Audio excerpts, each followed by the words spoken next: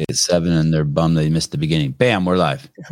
Let's talk about something really good then, real fast, so they miss it. Yeah, the best part of the show. Hi, good to finally meet you. Have we ever met in person? No. Yeah, I didn't think so, but I feel like I know you. Same. Oh, good. Cheers. Cheers. Are you at the affiliate, CrossFit Clarity? I am. Yep. Have you already taught a class this morning? I've taught 2 classes this morning. Oh my God. It always trips me. And what time is for Caleb? Who knows what time it is? but I always trip out when I talk to Susie. He's in the same time zone as me. Yeah. And I'll call him at 8:30, and he's already taught 1 or 2 classes. I'm like, we have a 5:15, a 6:30, a 7:45, and a 9 a.m. So I go 4 in a row.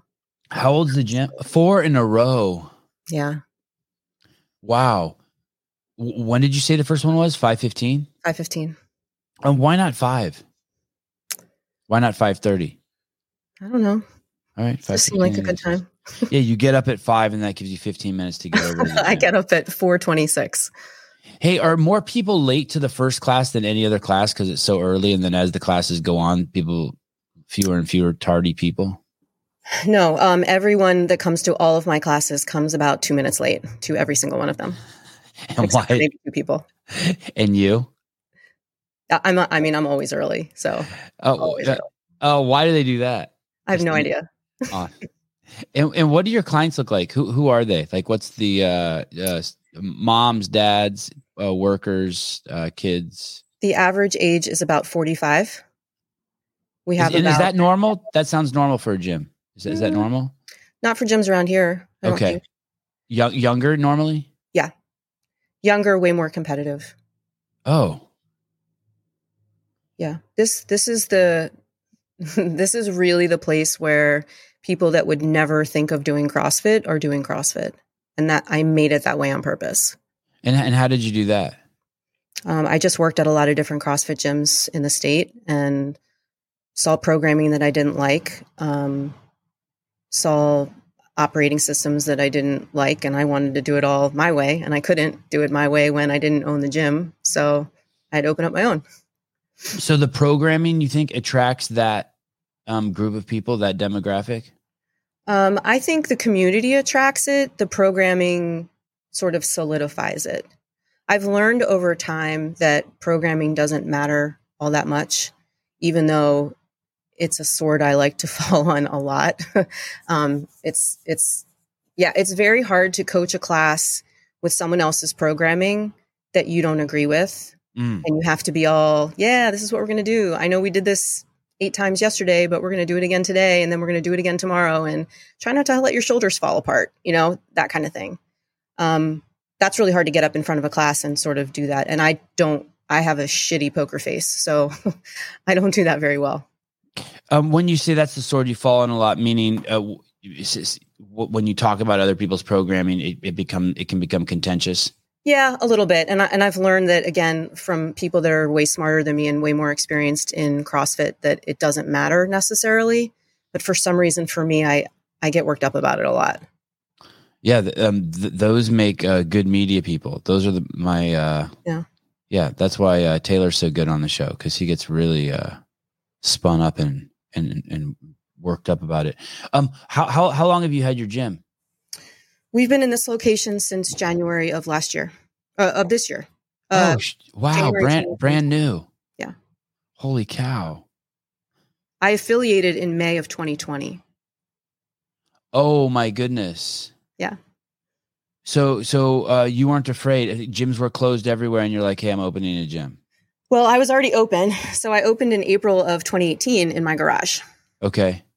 Left my cushy 6-figure salary job to start this crazy lifestyle, and had about 5 clients and didn't have $3,000 to affiliate. So I just called our business Catalyst Fitness, and we did that for about 2 years.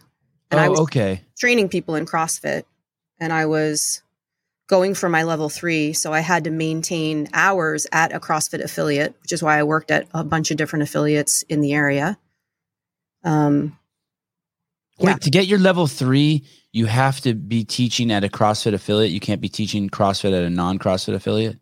Correct. You have to maintain 750 hours of coaching hours at an affiliate, each 3-year period when you renew.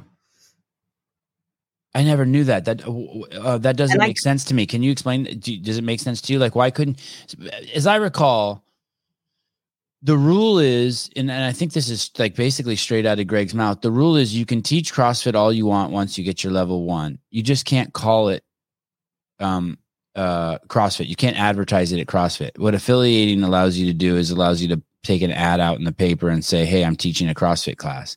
But you can take the level 1 and still teach all the CrossFit you want. You just can't call it that. Right. But the requirement for the level 3 is you have to coach CrossFit, 750 hours of CrossFit. Yeah, that doesn't make any sense to me. Them's is the rules. I don't know. I'm just a rule follower. Yeah, I don't. Does it make sense to you? Can you explain it to me? I mean, other than the fact that you're trying to force people to pay the affiliate fee, but it doesn't make sense to me. If you're getting in the practice, you're getting in the practice. Yeah, but I think the philosophy is you're not coaching CrossFit and calling it CrossFit unless you're at an affiliate. So, I mean, it wasn't a big deal for me. No. I know you're not complaining. I just don't get it. Like, so let's say I'm a boot camp instructor and I see this thing called CrossFit and I'm really excited about it. And I want it, and I have a really strong, it's Sevon's boot camp, right? And I have 60 clients who come there every day. And then I go take my L1 because I'm like, man, this CrossFit thing's amazing. And I go take my L1 and I learn a ton of great shit. And I start incorporating that shit into my Sevon's boot camp.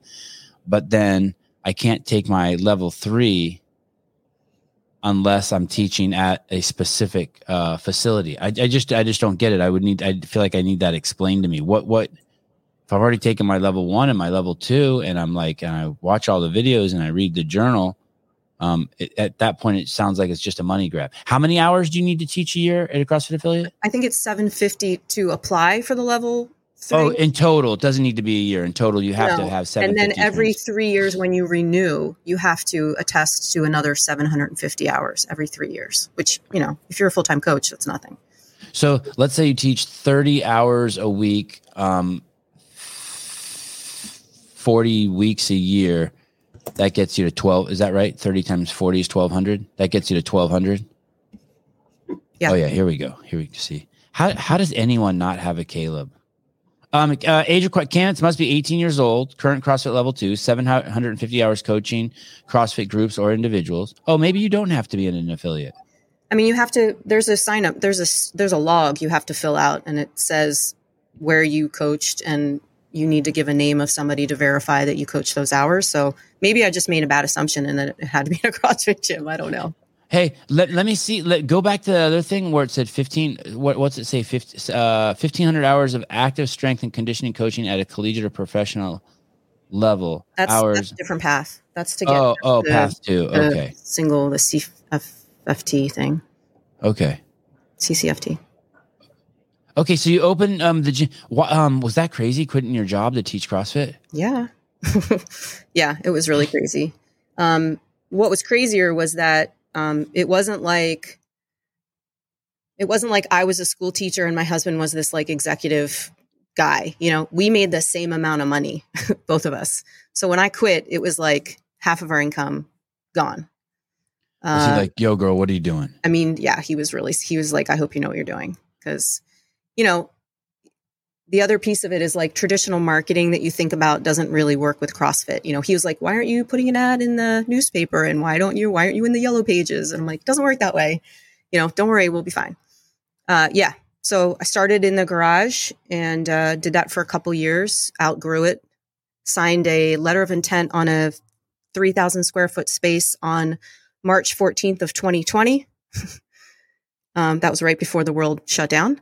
And luckily got out of that, backpedaled a little bit and just stuck in the garage through the pandemic, which was the best thing I could have ever done because I was a home-based business. We had no rules and everybody came and worked out in my gym. Did anyone ever call the cops on you? No. Oh, that is awesome. And you're in Delaware? Mm-hmm. That's so weird. I know that. And every time I can't believe Delaware's a state. Right. It's just so far away from me. It's like all those states up there, all those little states up there. I just don't. Like they're just storybook shit to me. Maine. Even though I've been to Maine, but like Maine. Have you been to Maine, Caleb? Have you been to Maine, Kat? I have. Yeah. My best friend lived in Maine for a while. She had had a baby shower in Delaware that she could not come to because she was on bed rest. So we like video chatted her in. And then the next day I put all of her presents in my car and drove up to Maine to give her presents. A baby shower without, say that again, Caleb? It's beautiful up there. Yeah. So a baby shower without the lady who's pregnant. Yeah. She was on bed rest. She couldn't travel. That could have never been done pre-Zoom technology. Oh no, this was 20 years ago. It wasn't Zoom. I don't know what we did, but she called in and. Oh, and there probably wasn't FaceTime either. Just audio. Yeah. I don't know what it was. Speakerphone. You probably had like a box. Had a bag phone. Yeah. So you opened the gym, and when did you find CrossFit? August of 2013. Wow, you even know the date. I sure do. Hey, what? It was the first day of school, is that what you said? Yeah. What was your day job? I was a marketing executive at JP Morgan Chase. Oh my goodness. So you really did have a corporate job. Oh yeah. Do you miss it? I miss the salary. Right. I miss the perks. I miss all the travel. You know, I traveled so much for a couple years on my job that we took the entire family, all four of us, to Hawaii on miles, and the hotel and the airfare was paid for on miles because I traveled so much. From work. Yeah. Yeah, I'm still using all my Hilton honors shit from when I worked at CrossFit. Yeah. Still to this day. What was great about that trip too is that, you know, when you get to Hawaii, everything's really expensive. And, you know, we didn't have to eat peanut butter and jelly when we were there. We got to actually spend some money and do some fun stuff. Is that your son? That's your son and your daughter and your husband? Yep. Oh man, what a beautiful family. Your son's a giant. I know. He's not really, but yeah, he's a big kid. He's like man child. 5'11", 205. And how old's he? Solid. 19. And how old's your daughter? She is 17. Oh, you didn't mess around either. Nope. Good. 2 years is great, right? It would have been sooner. I mean, we were trying for a while after Braden was born to get pregnant again because I hated it so much that I just wanted to be done. Oh, you didn't like being pregnant? Oh my God, no. Well, why didn't you like that?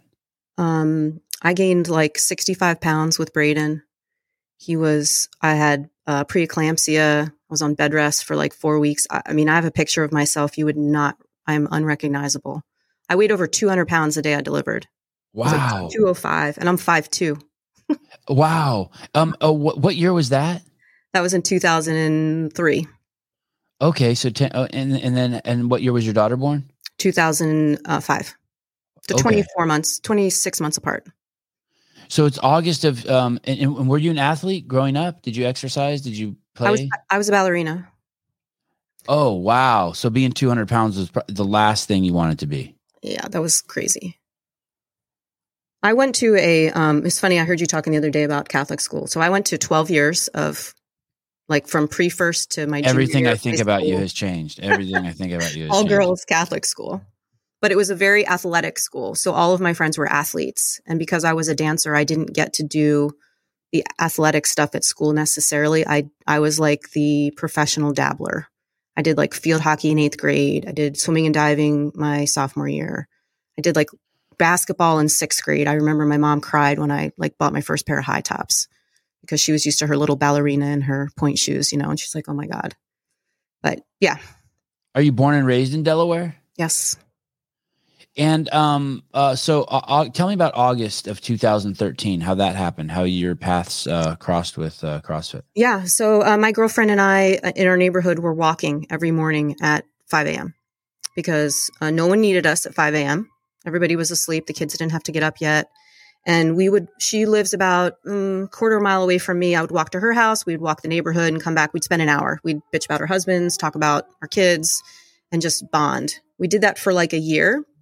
And nothing changed about our bodies or, you know, our physiques. We were like, what are we doing?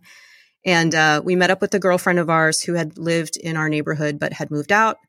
And she was always really slender. And we saw her and she looked different. She looked strong. We were like, what's going on? What are you doing? She's like, oh, I do this thing. It's called CrossFit. We're like, oh, that's cool. You know, I want to check it out. So I called 2 different CrossFit gyms in my area. One did not have a 5 a.m. class. The other one did have a 5 a.m. class. And I said to my friend Mary, I said, we're going. Like, let's just try it out. And the girl that we met, it happened to be her gym.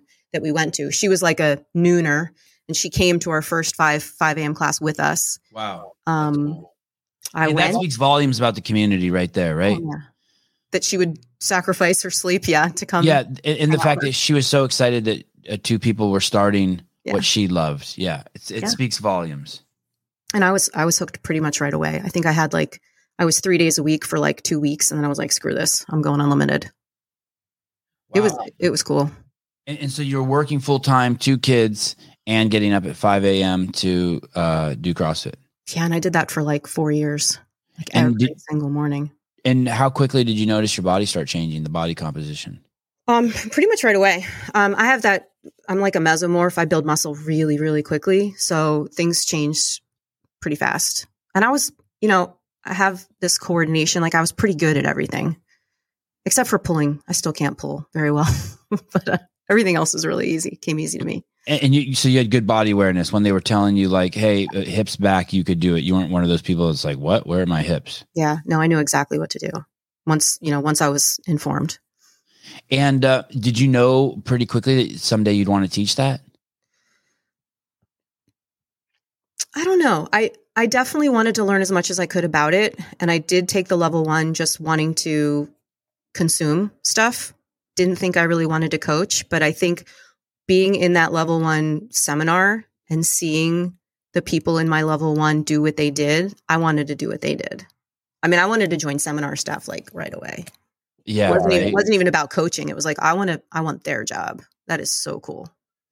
I mean, I didn't go to lunch. I watched them work out. Like Nicole Gordon was one of my people, and I like, wow, that's old school. Immediately. Like she and I have some similarities with our kids are about the same age, and, some life experiences that were shared. And I just I fell in love with all of those people. Where did you do your level 1? CrossFit Morristown or Motown. Oh, Cariana's gym in Jersey. Yeah. Wow. Do you remember who your other seminar staff were besides Kate Gordon? Nicole Gordon. Nicole Gordon, Keith Wittenstein, Jason Ackerman. There was an intern there. There was this guy, Greg Glassman? No, Greg Ferguson. Greg somebody.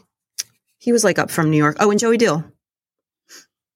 Do I know that person? Joey Deal. Is that his real last name? Yeah, what is Dill. it? Dill. Dill. Oh, I don't know who that is. And I could be getting my level 2 and my level 1 people mixed up because I took my level 2 at the same place. And like Jen Hunter was there for that. Yeah, she's awesome. I could get them switched around. I know Keith was definitely at my level 2 as well. And Keith's awesome too. Yeah.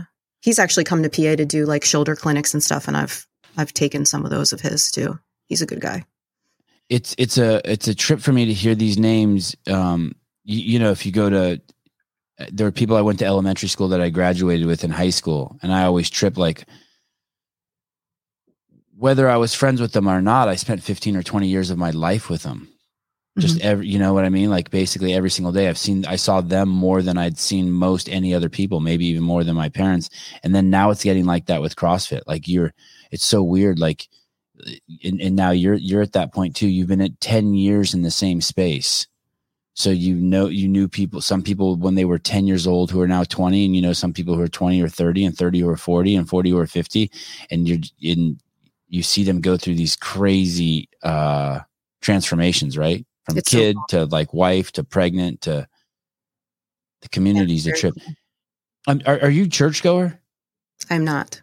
I was going to say, I've never been involved in anything like CrossFit other than school. Like I've never been a part of a community. I didn't play sports. And so for me, the whole thing is new. Yeah. I would imagine it's kind of like church. I mean, the people that are here really care about each other and, go out of their way to treat people kindly and do things for each other. It's amazing to me, the connections that are made here. It really is. But they're the people who call you and text you when you least expect it. Right. Yeah. Or just kind things. I mean, some lady the other day, we went running yesterday and there's like salt and sand all around the parking lot because of, the weather that we've been having. So like the floors are all crapped up with ice melt. And I started like sweeping up, and we ended class early. And one of the gals was like, "Do you want me to help you scrub the floor?" I was like, "No, like, that's my job, but thank you." Like that, who thinks to do that? Yeah, right. You wouldn't. People walk by trash. I see people walk by trash all the time, or someone who's walking their dog who has like 200 poop bags on them, and they walk around someone else's dog poop, and they don't pick it up. Yeah, that drives me crazy. But people do care about their CrossFit gym. Mm-hmm. I had an affiliate near to you call me and tell me, "Hey, I'm struggling." And I said, "Why?" And he said, "Because my clients care more about the gym than the employees."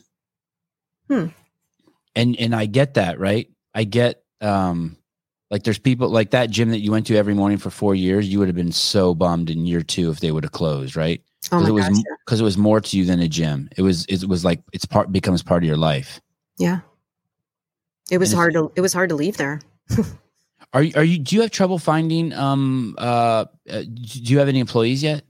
Not really. I mean, I have a couple people that fill in for me, and part-time when I traveled all these semifinals for work and everything, I get people to fill in, but no, not really. You think it would be hard to find an employee that you felt suited your gym?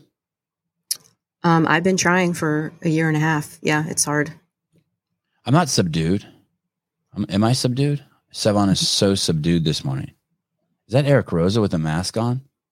Eric Prozac. Holy shit. Inappropriate. Very It's hard to find. And it amazes me too, because there's a gym that's, I don't know, 25 minutes down the road, and they have like 50 coaches. And I'm like, how do they get all these coaches? I mean, I don't know if they're any good, but right. A shit ton of coaches. And I'm struggling to get some. I don't know. And I'm not taking a dig on the coaches that don't like the place as much as the clients, because the clients are going to really, really love the place. But I know that phenomenon because I take my kids places, right?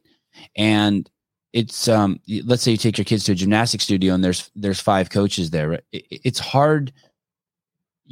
Once you start looking at the world that way, you can see the 4 coaches that don't care about your kids, what your kids are doing as much as you do. Yeah. Like, I hate it. Like you pay to go to a CrossFit gym, and those clients are there because they really want to be there. There's no other fucking reason to go to a CrossFit gym unless you really want to be there. And so are you able to find employees who really want to be there? And those people really care about the outcome and what they're going to get from that class. Can you find coaches who care even more about how the clients are going to leave there than the clients, right? Yeah. You're a chaperone or a docent to the best hour of their day. It's got to be crazy hard. And I think for us, for our population of people, members, I'd almost rather build from within. I'd rather have somebody who's really excited about the methodology, and send them to their level 1 and have them be a coach, because they're really invested. Absolutely. That's the thing, but not to swerve too far off subject, but that's the problem that they have at HQ. So we had a guy at HQ come from another company. He was a CrossFitter, and he started hiring people who didn't do CrossFit when I was there. And like all of us knew, holy shit. And they started doing CrossFit, but it was not good. Like they changed the culture. And now HQ has a ton of people, especially in high level positions, who aren't CrossFitters. Right? They haven't drank the Kool-Aid. Yeah. It's, the only thing I can equate it to is, having someone work at the church or be preaching the word of God and they don't believe in God. Yeah. It doesn't make it doesn't make any sense. Yeah. But if you work at Coca-Cola, I guess if you come from working at Coca-Cola, I guess it's fine if, you drink Pepsi, right? It's like, or you don't drink soda at all, or you're against obesity. You can still drive the truck around and dump the shit off. And to that point, the 2 coaches that I do have that are, part-time or whatever, neither one of them work out here. They don't. Where do they work out? Rarely. Well, one of them lives just far away, and she's had an interest. She's been shadowing me for a while, and she's really great. And the other one, I think, is a more competitive CrossFitter and wants a different kind of a push. So she goes elsewhere. Like the ideal employee is someone who lost 100 pounds. Like the ideal, or, you know, I'll use Don as an example. Like it's a guy in the military who he feel like CrossFit, he found it there, and CrossFit kept him sane and maybe saved his life. But you can't, and just like the ideal pastor, I'm guessing, I don't go to church either, but I'm guessing the ideal pastor is someone who was at one point going to try to commit suicide, and he saw an angel come down next to him and be like, "Don't jump, motherfucker." And you're like, wow, okay. Like this guy knows. Yeah. He would say, and they'll have endless energy and passion for the gig. Yeah, I have people like that. I think they're just intimidated to coach. And that's the part that I need to sort of get them over the hump with. Oh, were you ever intimidated? Did you do any coaching before CrossFit? I did some teaching of ballet. Yeah, like I was a certified American Ballet Theater, you know, teacher.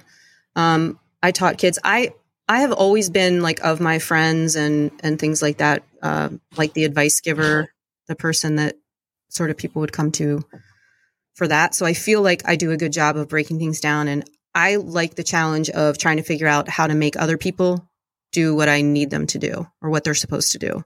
Like I like using different cues. I like trying to figure out how to get them to move. I like it when it just doesn't work the first time and I have to sort of figure out a different way to get somebody to move a certain way. To me, that's really fun.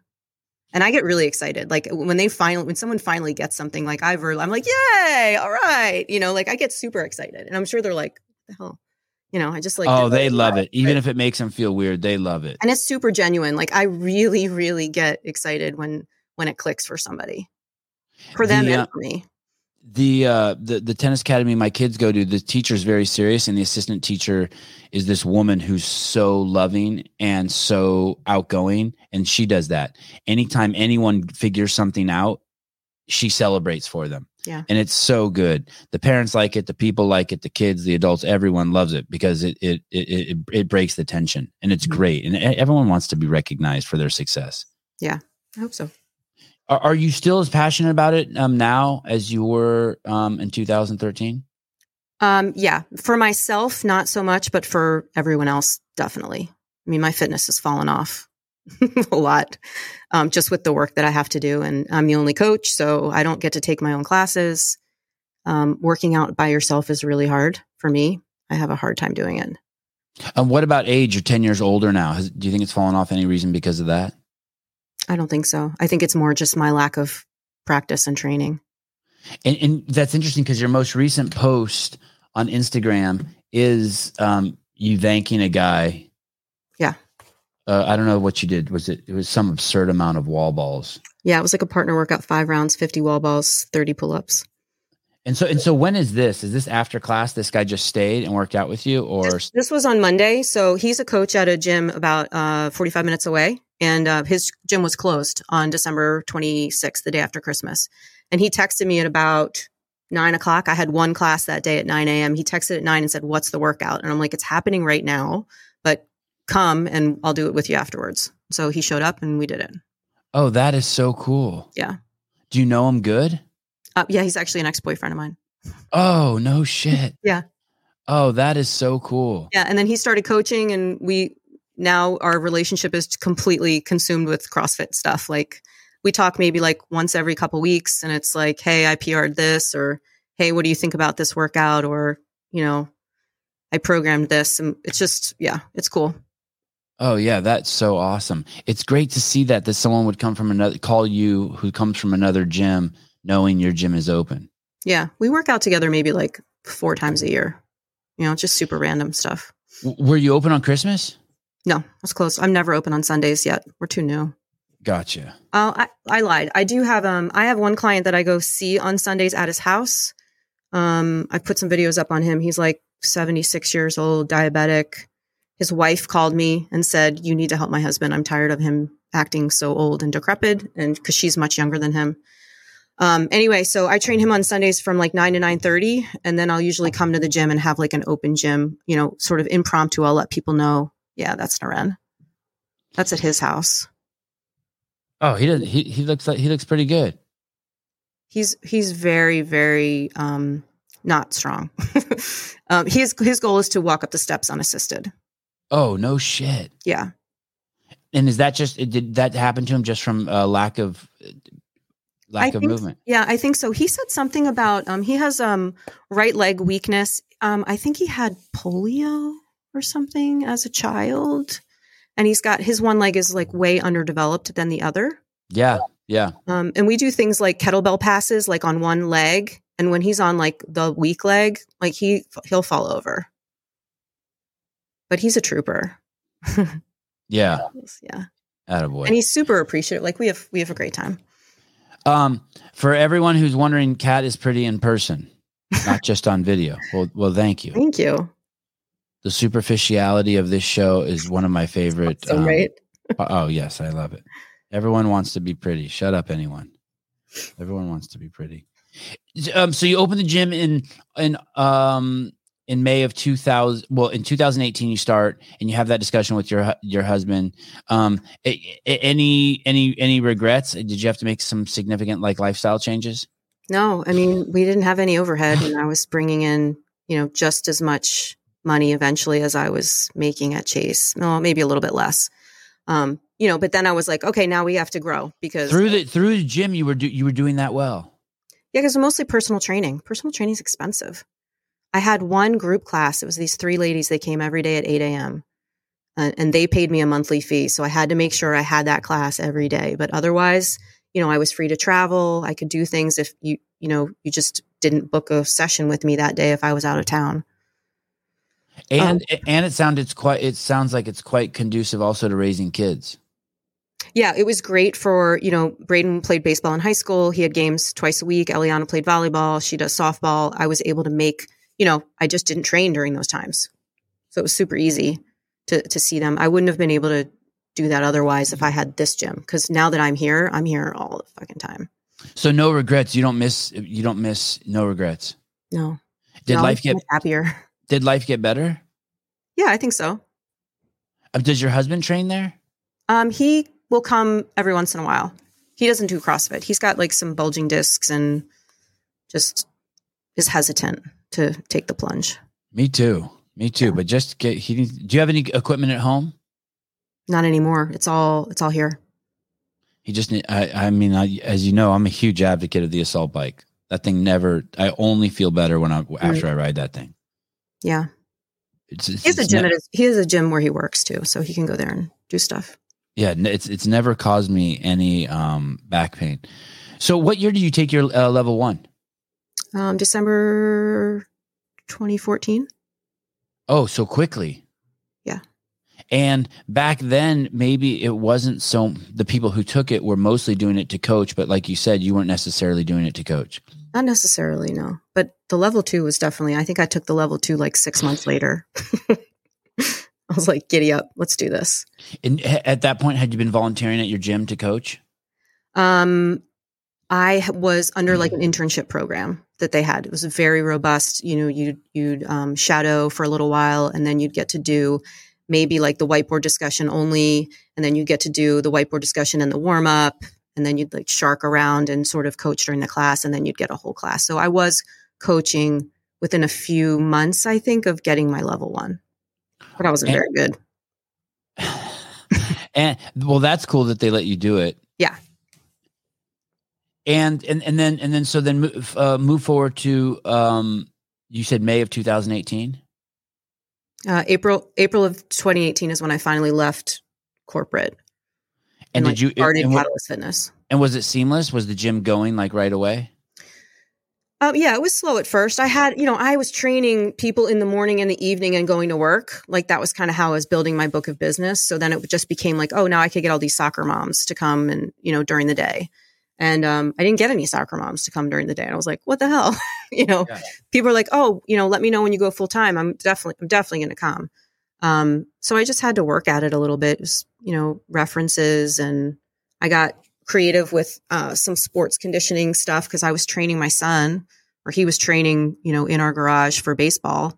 So I got a hold of some kids that were playing baseball, and luckily, he was a specimen. So I could sort of use him as my poster child for success.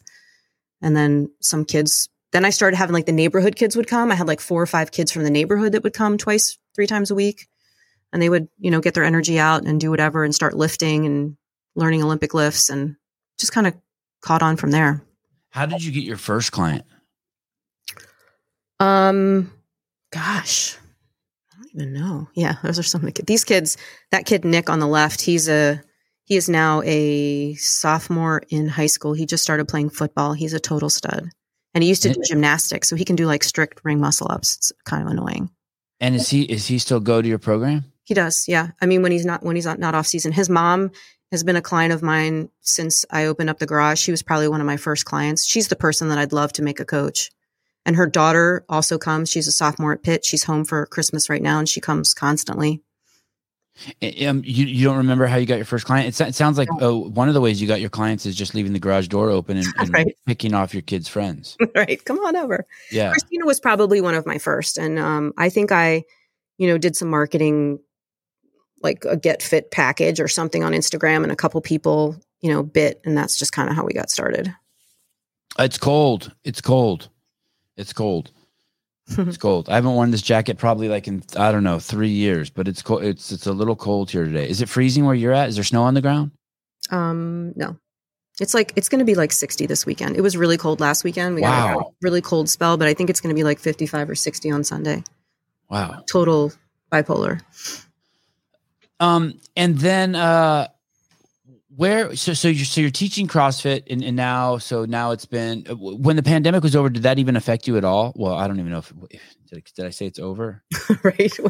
No, not really. It really didn't. I mean, aside from like, I got a loan from the government that, is at a pretty cheap rate. I got a grant from the government that I'm still waiting to hear if I have been excused for. That was the only thing that the pandemic did for me. Oh, that is how that worked out, right? People borrowed money. I think I heard this. People borrowed money, and then when it was time to pay it back, you could also apply not to pay it back. Yeah, there's like a couple different things. I mean, I didn't have an employee, so I didn't get like any of those like PPP loans that everybody was getting, but I did get a nice little chunk that I'm paying back now, that I'll be paying back till like 2030 or something ridiculous. And so because you stayed open, because you just stayed the course, it's kind of seamless for you, and that probably helped keep your sanity too during all the madness, right? Yeah, because the kids were home, my husband was home. Like, it was a completely different existence. I was used to being at home by myself with the dogs all day and coming and going and doing my thing. And then the pandemic hit, and fucking everyone was home. Right. I mean, there was a point in time where my husband like didn't leave the seat on the couch because he didn't even have an office. He would sit on the laptop on one spot on the couch, and I'd be like, you have to fucking move, like do something. Like, I can't take this anymore. And your gym was just attached to your house. It was just your garage. Right into the kitchen, into the garage. Yep. And so when people use the bathroom, they got to come in your house. Yep. And what was the catalyst for getting a space? Was there like, okay, too many people in my house or not enough room in my garage? Was there any one specific event where you're like, okay, it's time to grow? I just hit a ceiling in terms of like the hours that I could put in and the people that I could help. And it got to the point when I was coaching sometimes 9-10 hours a day. And neighbors never complained? No, because there was only like 1 or 2 people there at a time. There was never, it was never a class. It was always 2 or 3 people. So the neighbors never complained. And so as soon as it started turning to more than 1 or 2 or 3 people at a time, you're like, okay, it was obvious. Yeah. Like, I think I have enough momentum now. And I was getting enough people that were calling me from other gyms going, when are you opening your own place? When are you opening your own place? Like, I want to come, train with you. So I just kind of, it's one of those things where it's never the right time. And you can't like get all your ducks in a row. You just kind of have to go for it. Like getting pregnant. Yes. It's never the right time. Right. Andrew? You just figure it out. Andrew? How close is the gym to your house? 6 miles. Do you miss it being right in your garage? At first I did. Yeah. I missed having the dogs around. I'm a huge dog person, and I would be around my dogs all day if I could. I miss the convenience of being able to do a load of laundry, in between clients and things like that. But I have made this place such a sanctuary that I could live here. And I pretty much do. How about any of your kids? Any of your kids show interest in coaching? I think I've talked to Eliana about my daughter about this summer. If she wanted to do like a kids class, she could, but she sees it more as just dollar signs. Like, hey, you could make a lot of money if you could just wrangle up, 10 or 15 6-year-olds and run them around the gym for a couple hours. I said, you can use the space. I'll let you keep all the money. And she's like, oh, that sounds good. I might want to do something like that. Same thing with my son. I tell him all the time, if he wants to take some baseball players and take them through his programming, for throwers or something, he could also make some money, but he's busy with baseball still. So. It's kind of a big no. CrossFit's kind of a big no for baseball players, right? I mean, that obviously we know that's not. Well, for throwers, you don't need to be cleaning and snatching heavy weight, but he does. I mean, he doesn't snatch, but he cleans.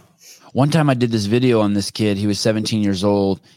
Or 18 years old, out of Southern California, and he was the 4th round draft pick in Major League Baseball, and he was like the first left-handed pitcher to be drafted in the first round in, I don't know, like 20 years or something. Nice. And he was a CrossFitter. And I remember his coach saying the only thing that they change is he doesn't go shoulder to overhead during the season. Okay. And then everything else he basically did CrossFit. I think he got drafted to the Astros or something, which was kind of crazy. But it's very interesting what sports are afraid of that. I don't know if you saw the kid I had on yesterday, but his dad told me that, like, on the team, he's the only guy, who can, I don't remember if it was, I think who can do a 3-minute Fran, and no one else on the team can even do a 5-minute Fran. Yeah, that's like, cool. Well, yeah, no shit. He's great. Right. Super fit. Yeah. He didn't tell me this, but his dad told me that, he has this mentality because of CrossFit and because of his training that he's untackleable. That's awesome. Yeah. I mean, whether it's true or not, who cares? If that's your mindset, you're there. How did you meet this guy? Scott. Yeah. Mutual Scott friend. Schweitzer, by the way, is the host of Clydesdale Media. He's the guy, I'm assuming the account's in his name. He's the guy who does the riffs, and he's the main rock of that podcast. Is that fair to say? Yep. I will tell you that I started Kat's rants before he started Scott's riffs. Yeah, Scott. Yeah, Scott. Was that on Clydesdale's Kat's rants? Yeah, my first one was a Jillian Michaels response video. That's good. I think that might have been on my YouTube channel, and then the rest of them were on his. But he's got more time and more creativity to bang those out, so he's doing great with those. Scott and I met at the Mayhem Classic, January 2020. Mutual friend introduced us. He had a podcast. She thought I'd be a good guest on his podcast. We met for like 5 seconds. We reached out afterwards, and I was on his podcast. And you continued that. That's a great picture of you, by the way. And you continued that. Tell me about the relationship. So you're on his podcast, and then does he follow up with like, "Hey, would you like to come on again?" Did you ever think you'd be doing media? No, but I was excited about the podcast. Like I thought it would be really cool.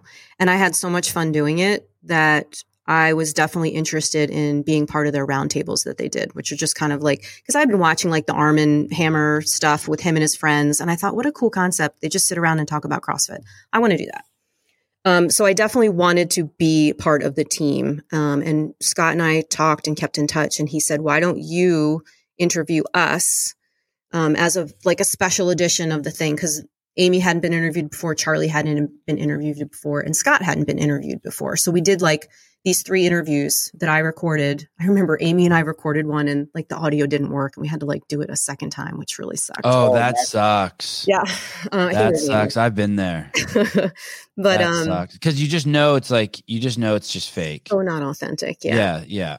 I don't even like talking to people. Like when we do our roundtables, we'll gather in StreamYard and we'll start talking. I was like, guys, stop talking. Like, let's just go live. Like, I want it to be authentic. Yeah.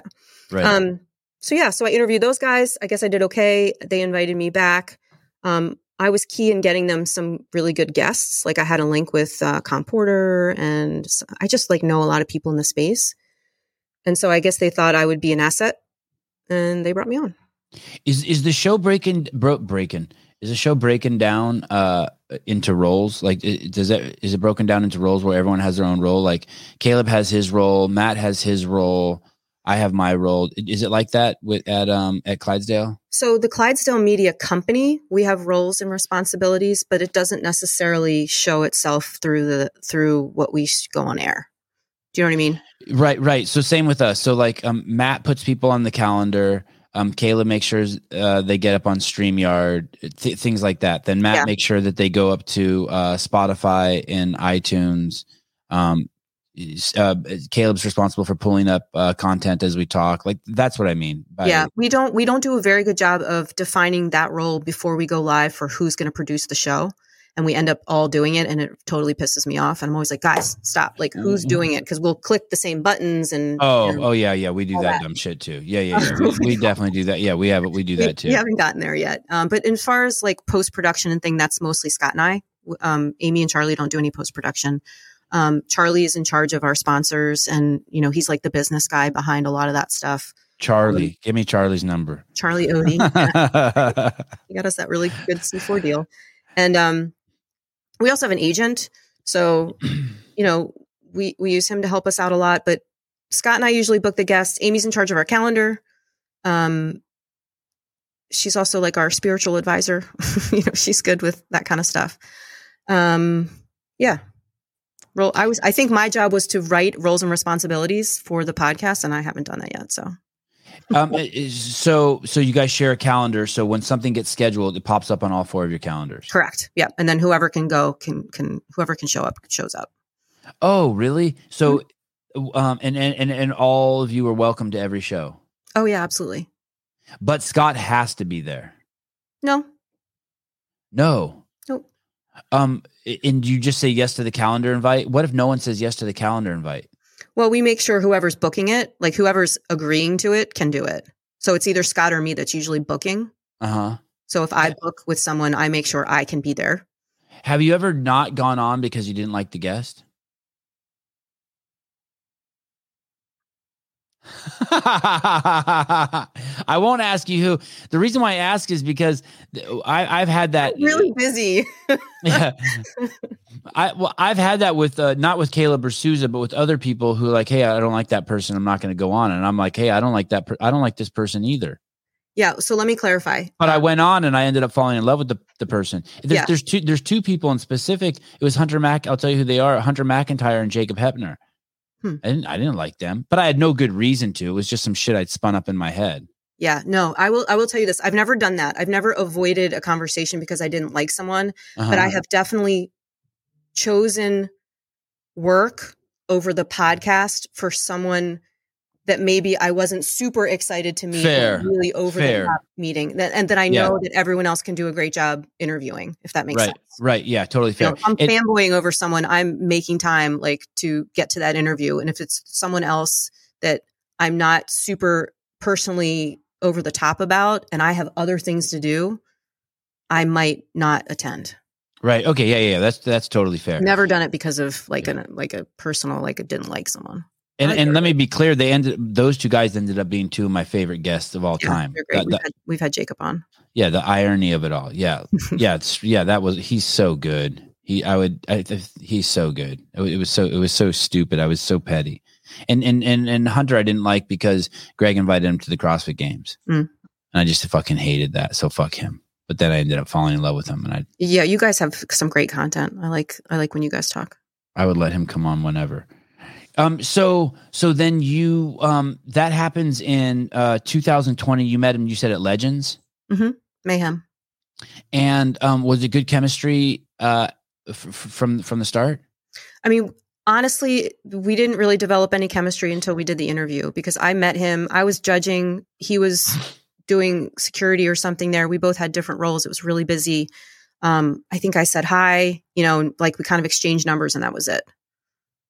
I'm going to go back to that in a second. I want to go back to working events. You've worked a ton of events. Why do you, what, give me an idea. Have you ever worked the games? Yeah.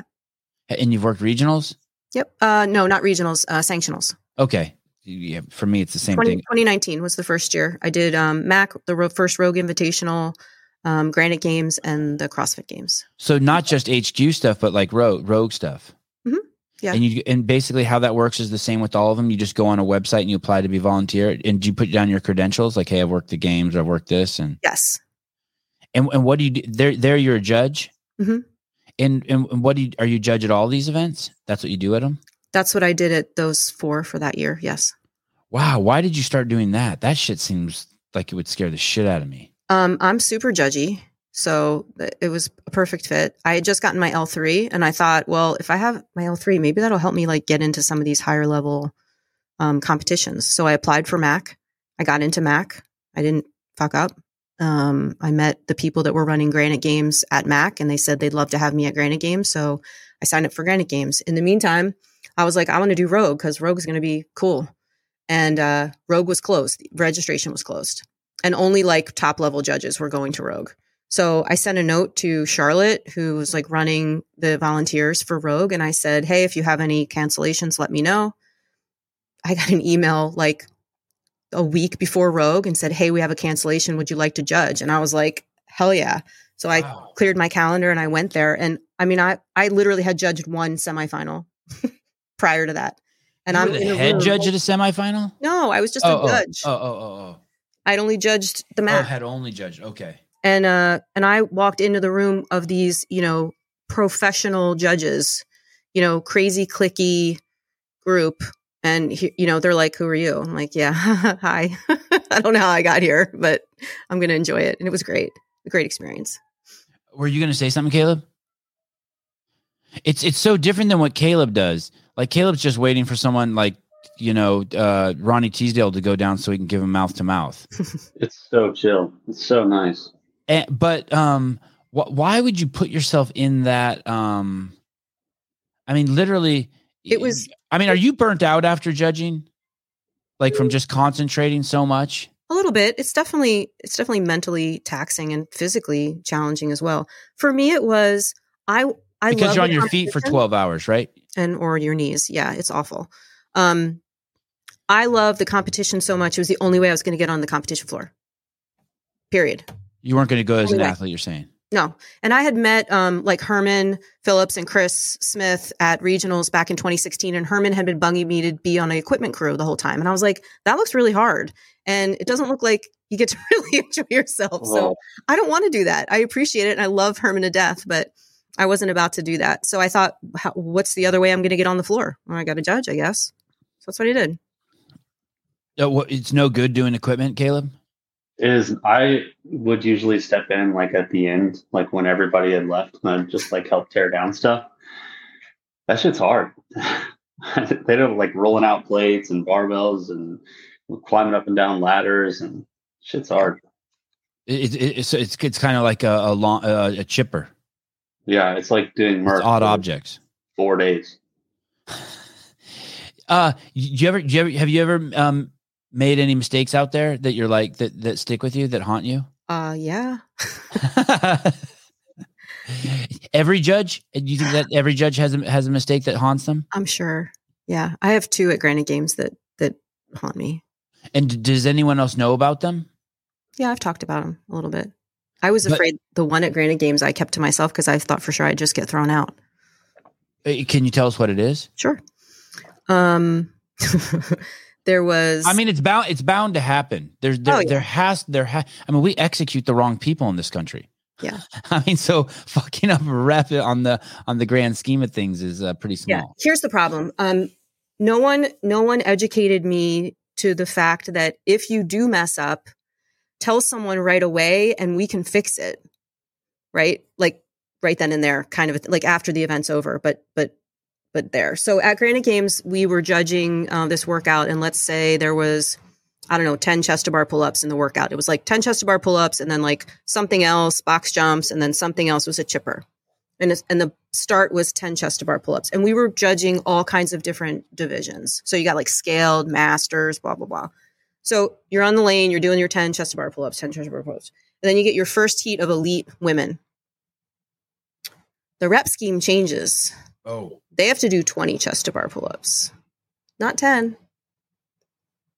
She does 10 chest to bar pull-ups. I'm like, okay, come down, go to your next thing. And the athlete did 10 chest to bar pull-ups. She was supposed to do 20. And I'm making up numbers, but like you get the idea. Right. It was significant. It was significant. Oh yeah. Yeah. It was significant. I love this. And she won that event. Uh-huh. So by 10 pull-ups. I would hope so. If you look at her scores across let's say there's 8 events at Granite Games. She got like 23rd, 21st, 18th, 1st. Did she look at you like you were crazy? 23rd. When you told? Remember. Oh, I didn't even realize it happened until like afterwards. And I was like, oh, fuck. Like, what do I do? And I didn't tell anyone because there was what year was that? 19. Andrew, someone put a bat in here. I mean, there were tickets to the games to that year. Like, I could have affected someone not going to the CrossFit Games. Right. I feel awful. And no one ever noticed it. No, I mean, she never came forward and said anything. Why would she? Right. I mean, I'm sure some people were like, what the hell? But nobody, had a video or said like, hey, she only did 10. Now, if someone had told me like, hey, if you screw up like that, just tell us at the end and we'll figure out the points or the time or whatever and adjust it. I was so uncomfortable even saying anything. I was like, they're going to kick me out. I'm not going to be allowed back. Like, I was totally makes sense. Hey, have things changed since then? Like, do they tell the judges that? Like, hey, if you messed up and you realize it, like when I'm a head judge, I tell them that, but I don't know. I haven't been just in a regular judging position since then. I was on the floor one year. I think it was the CrossFit Games, and Travis Bagent was the live commentator, the stuff that Kiki Dixon does. Mm-hmm. How they should be still be using Travis. I mean, she's great too. They should use both of them, but man, he was amazing. And Andrew Taylor, Kat, what have you done? You're gonna get a video, Kat. Better not, dude.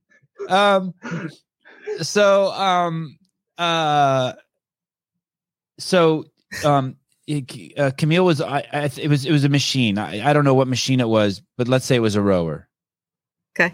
And I'm filming next to her, and she's crying. Oh, geez. And Travis comes over while he's commentating in the tennis stadium that's completely packed. And she said, my rower's not working. And he goes, don't worry, I'm going to tell you when to get off. He just fucking audibled that shit. And when the first person got off, Travis was like, you're done. And that was it. Yeah. Just called the audible right there at the fucking CrossFit Games in the packed house of the tennis stadium. I was like, dude, you're a beast. He's like, what? Like, yeah, it was so good. Savage. It's going to happen. We're in a very complex, not too many, just a ton of moving pieces, right? Yeah, it's a lot. Ton of people. I think that you bring up a very interesting thing. Like, those are the nuances that each year, like once that happened once to you and people know about it, then that has to be the first time it's okay. But after that, it has to be addressed. Hey guys, we know that there's human error. If you fuck up, don't worry. Just tell us. At the end of the day, the goal is to have the best. And they could have easily have done that. All they would have had to have done is walk over to her and be like, hey, you did these 10 pull-ups in 12 seconds. We're going to add 12 seconds to your score. And she would have been stoked. Yep. Exactly. Yeah, it would have been. But yeah. And who knows, maybe everyone else on that floor knew to do that. I was just so new. It was the 3rd event I'd ever done, and no one ever explained that to me. Yeah, and it sounds like it's still not explained. There's probably tons of little things like that should be explained, or nuances that come up every single year. Every year there's going to be something that goes outside the bounds of what's explained to people, and then that has to be added to the rule list, right? I mean, there was probably a time when it was okay to pour oil after you change your oil, just to pour it down the drain, right? And then one day someone's like, no. And you like it. You continue to participate in events. Will you apply this year to judge at events? No, I mean, now that so it's a big joke too with the judges. Like, they get so bitter that I'm not judging anymore. Now I'm in media, and it's like, oh, media, you're too, because they're your friends. Yeah, I mean, they're my friends, and I enjoy spending time with them and things like that. But when you get a different role, it's kind of like, oh, you're too good for us now, and that's not the case whatsoever. It's just I have different interests, and I want to do different things. You've turned into a photographer. I mean, a little bit. Yeah, there's some great pictures on there. I'm doing, but I was actually going through your Instagram account, and my wife was looking over my shoulder, and she goes, "Oh, she's a photographer." I mean, you look like you're a photographer. I point and click, and shit comes out. Do you know what kind of camera you use? You're gonna laugh. Hold on. Oh, Sevan. If you know what kind of camera you use, you're a photographer. It doesn't matter, but you have to know. It's a Canon Rebel T2i. Yeah. Fossil. Yeah. That's the probably like the first camera everyone gets. I have a really good lens, and that's how I get all those close-up shots. It's the lens. It's not me. And so when you say you're with media now, you're with Clydesdale Media. Correct. And the team will show up somewhere and everyone will have roles. So Scott will be like, hey, I'm going to make contacts for the podcast. You're like, okay, I'm going to get pictures for the website, and everyone has their own thing. And Amy's like, hey, I'll make sure you guys have water, or I'll get contacts or whatever. Yeah. Yep. God, that is, and do you like being part of that team? The Clydesdale team? Yeah. Or the media team? The Clydesdale team, as opposed to like just doing your own thing. Oh, I love it. Yeah. And I have flexibility to do my own things if I want to anyway. I mean, they're super supportive of whatever I want to do. And do you have goals with the podcast? Do you guys have goals, or is it like, hey, is it just one day at a time? I mean, I'm sure Scott has a vision. I know Scott wants to eventually quit his job and make this be his main gig. Yeah, that would be dope.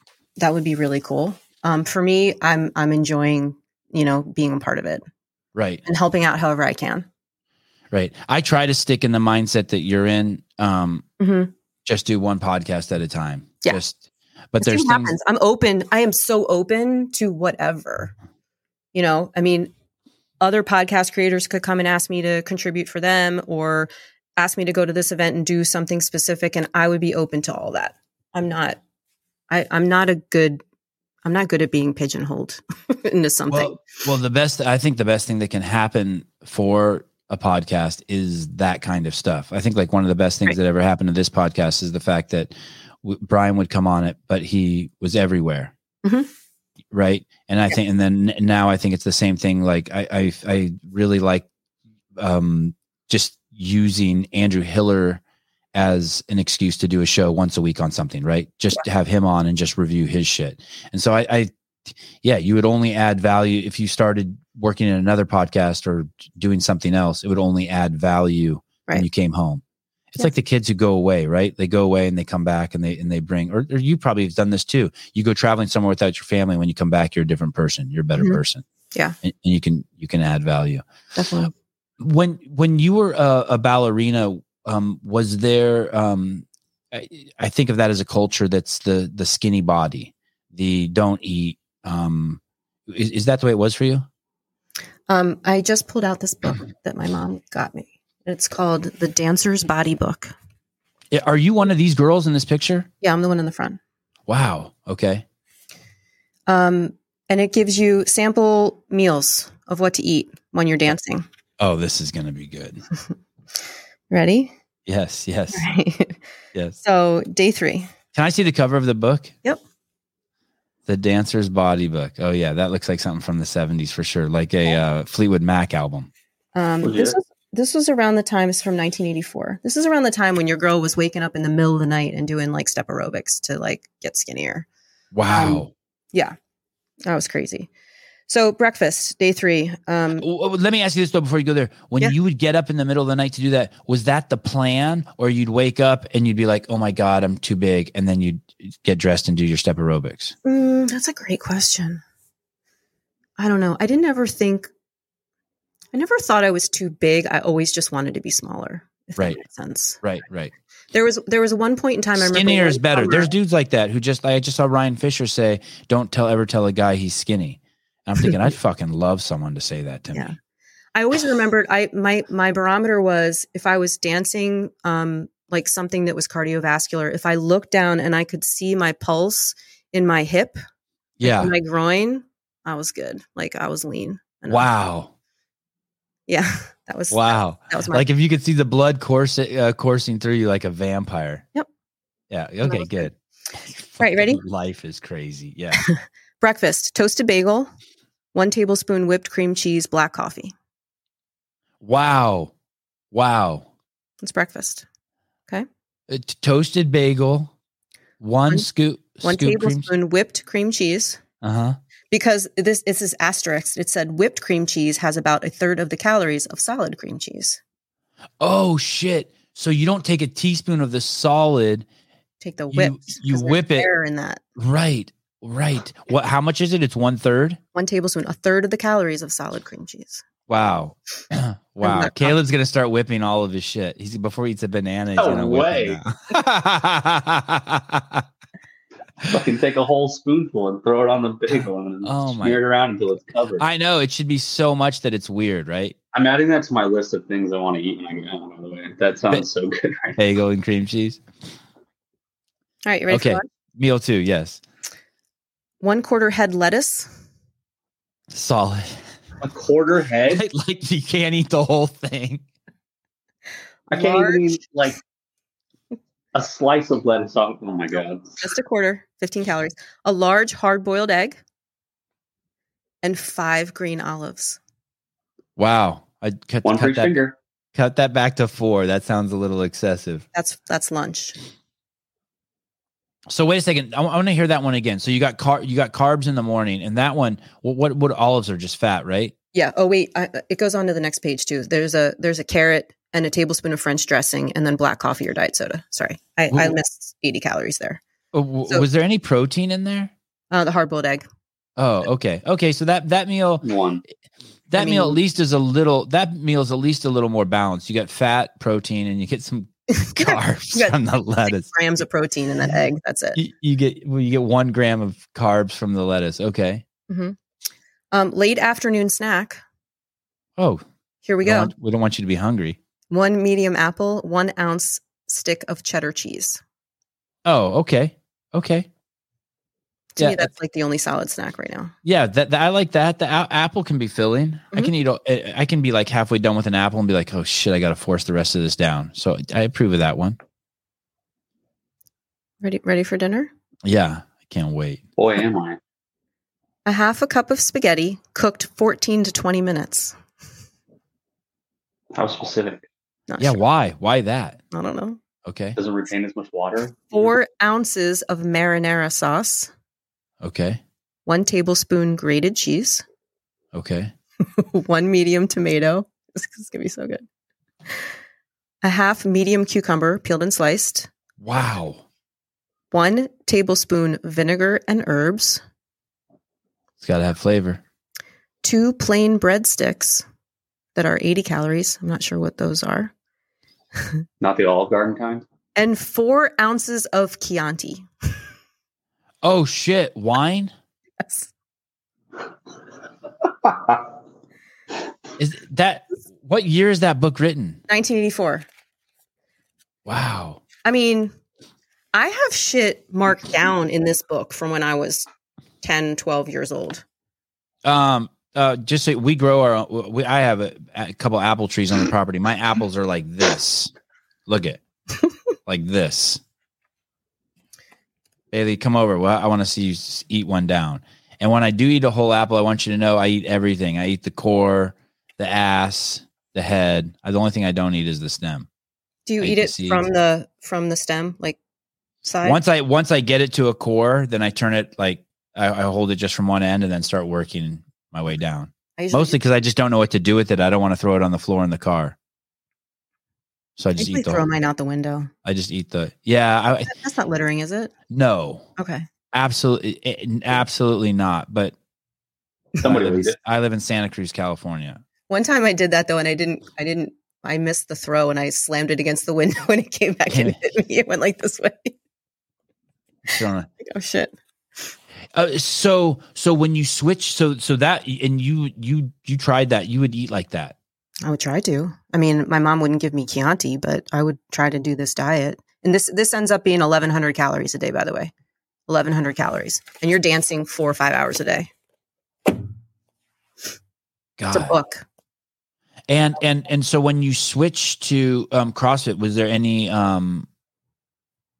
any difficulty in watching your body composition just change drastically?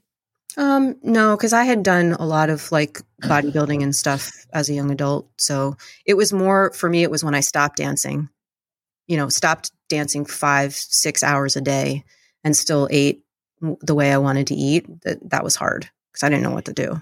It seems like with female swimmers and ballerinas that's maybe the cliches where you just hear all the horror stories come out of about eating. You know, it was some swim coach who told them, hey, or in probably gymnastics too, but I feel like I've heard so many in swimming. Someone tells the hey, you're too big. Hey, you're fat. Or the ballerina basically gets treated like a model, right? Hey, you have to be so freaking skinny. I mean, luckily for me though, the school that I went to, we were never told that. Like we had a male dance teacher who, called us little shits all the time because we were probably just not well behaved. But he never, I don't remember ever being told that I needed to lose weight. Was he gay? For me. Was he gay? No, he's married. He had 2 kids. I didn't ask that. I don't think he was gay. I didn't get that vibe from him at all. I dress my kids like the way I remember Baryshnikov. My mom really liked Baryshnikov, and I remember her talking about him. And the picture of him in my mind is black tights in a white tank top, like one of those Mexican like wife beater tank tops, as they say in the hood. Yeah. And so I dress my kids like that, and I always have. And it's so funny because I see it as so freaking masculine because I think of Baryshnikov as so masculine. He wasn't gay, right? He that guy wasn't gay, was he? I've heard some stories. Quite the womanizer. Yeah. Yeah. Good dude. Good dude. Strong libido. Is that what that's called? Libido? Probably. Okay. Caleb, libido?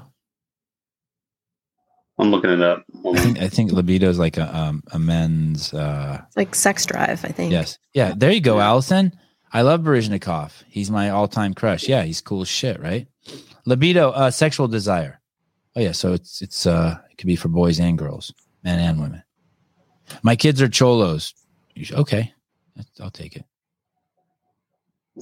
Austin Hartman, I swam with plenty bigger women swimmers in high school. Our team ate our asses off.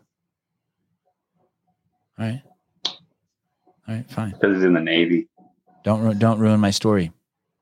I will. You asked me when I started CrossFit about like, did I have any problems with my body or anything? And I didn't. I love having muscles. My mom had a big problem with it. I think my mom still has a big problem with it. Like that I look manly or that, you have very big muscles. I think she's just used to, I think it's probably a generational thing. Well, what's interesting is I think my sister was my sister. I always get my sister and my wife confused. I think my wife was raised like that too. She was raised in an environment where I think her dad was like put a lot of emphasis on being thin and having a certain body. And as soon as my wife started doing CrossFit, she turned into a brick shit house. Yeah. Like maybe Hiller would even think she's on roids. She got the crazy fucking rounded shoulders. Her arms started getting all crazy. She became just vascular as fuck, veins coming down her hands. And and now it's fascinating because when you see CrossFit women next to normal women, they make the normal women look unhealthy. Oh yeah. Even if they're not unhealthy, like yeah. Like, hey, dude, like you better hold the hand railing when you go down the stairs. There's all these like multi-level marketing, shake companies or whatever that people show like these before and afters, and I think the afters of women look ill. Yeah. Because I'm so used to seeing like women with meat on their bones. There was this girl, she is, God, I know there's people in the chat who know her name. She was a Victoria's Secrets model. She is a Victoria's Secrets model. She's like one of those people that has millions and millions of followers. She does that Victoria's Secrets modeling thing where they wear the wings. God, what is her name? We'll say that again. I don't know how they hold those up. Yeah. God, what is her name? And she was at the CrossFit Games one year. Okay. And I saw her, and she's like considered, she's the paragon of the role model of what all beauty looks like. And I saw her at the CrossFit Games, and she seriously looked like she needed medical attention. Yeah. Like it was the greatest juxtaposition of things that I ever saw. I was like, holy shit, I can't believe. I wonder if she felt awkward in that situation. Every girl in there is like 60. Every girl there is lean, but 60 pounds heavier than you. Yeah. Do you think, sometimes I wonder if we have forgot, if we are, Did you remember like seeing bodybuilders and stuff, or did you ever go to the Arnold or the Mr. Universe and you would go into their vendor village, which was massive? It was basically just one vendor village. You know, the vendor village was as big as the entire CrossFit Games. And I'd go in there and I just knew I was around sick people, like mentally sick, like something was wrong with them. And I was like, man, these people are freaks. Like I've never been to one, but I dated a bodybuilder. So yeah, I know what that's like. Yeah, so something's wrong, and there's some pathology, something. But do you ever wonder that like maybe CrossFit has turned into that, and we just don't know because we're in it? No, definitely not. Okay, definitely not. I feel that way. Because I remember when I first came into CrossFit, I thought the women. I was like blown away at how muscular they are, but now I never. It's the opposite way. I've noticed how unmuscular other people are. So I'm like, shit, what happened to me? Like I recalibrated, but I wonder, or even that orange skin shit that they do at professional bodybuilding things. And they're like, people be like, oh, they do that because they're under the bright lights. I'm like, I don't give a shit what reason they do it. It looks horrible. It looks horrible in the lights. It looks horrible outside lights. No one's looking at and being like, you look good. Yeah. Well, I think I always enjoyed the fact that CrossFit gets you to like your perfect expression of what your body's supposed to look like. And so I hope that that is true and real and not some like fabrication that we've made up, you know, and then like, you can't really argue with that. Like, this is how I'm supposed to look if I'm like the purest expression of myself, healthy and whatnot. I'm going to do a ton of functional movement, and whatever happens at the end, and I'm going to clean up my diet, and whatever happens at the end of the day, that this is my DNA expressing itself. Yeah. I mean, and I'm probably 10 or 15 pounds heavier than I was when I started CrossFit. I look way better now than I did when I started. Yeah, that's awesome. When you go on the show, are there any guests? You've had some big guests on the show. Do you ever get nervous? Are you ever like, holy shit? Oh yeah. I mean, we talked to Matt. We talked to Matt's mom. We had Matt's mom on the show? Yeah, on Mother's Day. Wow. Yeah, we did a special Mother's Day edition with her. It was awesome. She was so. You had Matt Fraser's mom on the show? Yeah. And she was an Olympian, right? Yep. I can't get Matt on my show anymore, but I wonder if I could get his mom. I'm making a note here. Matt's mom. She was great. I'll send you the link for it. It was cool. It was a cool chat. Do I get nervous? I mean, not really anymore. I did before, for sure. I think, yeah, there it is. Miss Smiley. Wow. Adorable. Holy cow. That is so awesome. I had no idea. Yep. I mean, who doesn't love to talk about their son, too? Say that again? She didn't want to? Who doesn't love to talk about their son? Like, oh, right. She was jazzed to be on. When you do you think that maybe you get less nervous because there's three, like what if it was just you on the show? Do you think you'd be more nervous if it just like you're there and then all of a sudden Matt's mom shows up or Matt shows up? I definitely feel like I have a harder time organizing my thoughts when it's just me. I feel like I'm very much like, okay, get to the point, figure out what you're going to talk about. And then as soon as we go off camera, like we have the best conversations. And I'm like, why can't I get that vibe on camera? You know, I struggle with that sometimes. It's like that in this show too. One of the things I noticed also that's interesting is like, I'll try to get off with a guest, like it's time to go. But if we don't get off, you can kind of fake that vibe. So then you know what I mean? It's like, okay, Kat, nice talking to you. And then you're like, nice talking to you too. And then I'll be like, so what are you going to do today? And then I'll just throw in maybe one more question. And then all of a sudden we've kind of slipped into like something more real. Yeah. Yeah. It's crazy. And I wish I was recording all that too, because some of the best stuff comes from that. Do you,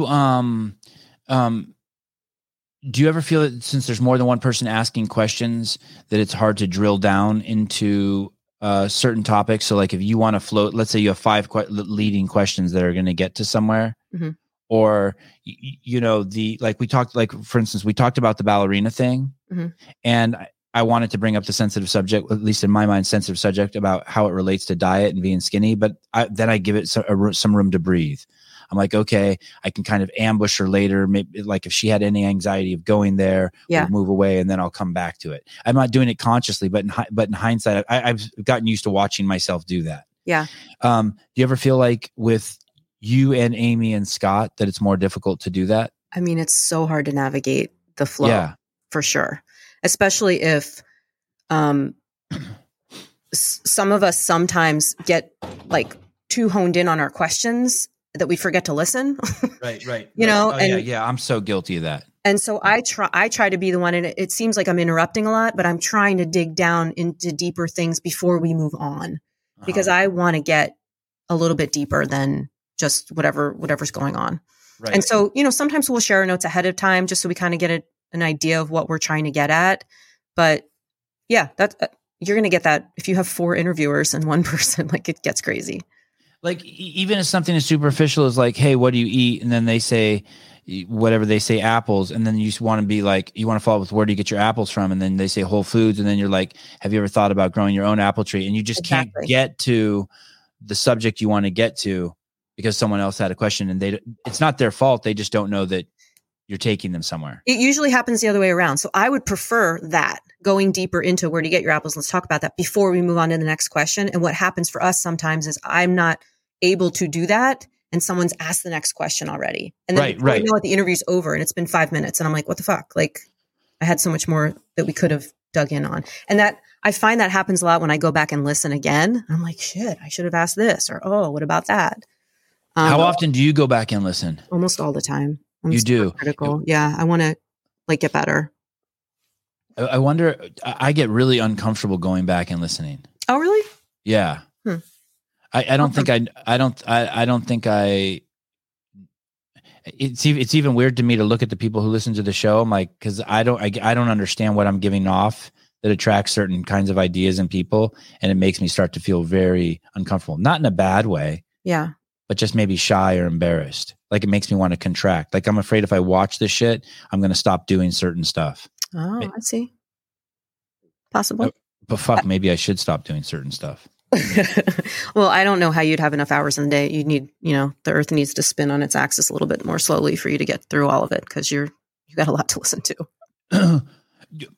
What about people on the team that is there any struggling on the team that some people work significantly harder than other people, and that you wished other people, or that maybe someone doesn't show up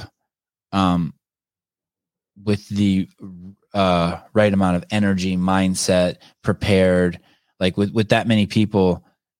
I think of it sort of like team competition, although it's probably not like this. But if you know Scott and Amy are going to be on the show, then maybe you didn't do your research on the people.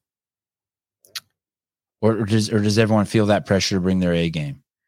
I think everyone does what they can, and we have a clear expectations of how much people can give based on what they have going on in their lives, and we are all compensated accordingly. We all own a part of the company, so it's not like Scott's company and, you know, we just work for Scott. Like, I'm a co-owner of the company.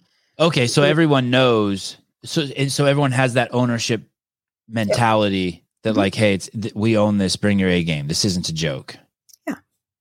Oh, that's awesome. Well, that being said, I will say this about Scott. I mean, from the ones I've watched, it seems like he always seems beyond prepared. Yep.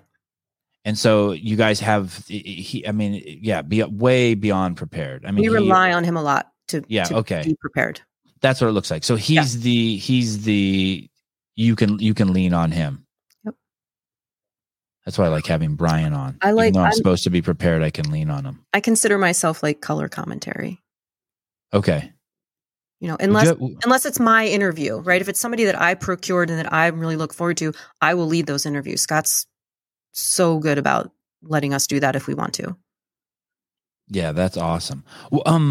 Why did you guys do that? Why did you guys choose to all just from the beginning? Tell me how Clydesdale formed. Tell me how that formed. Yeah, Scott.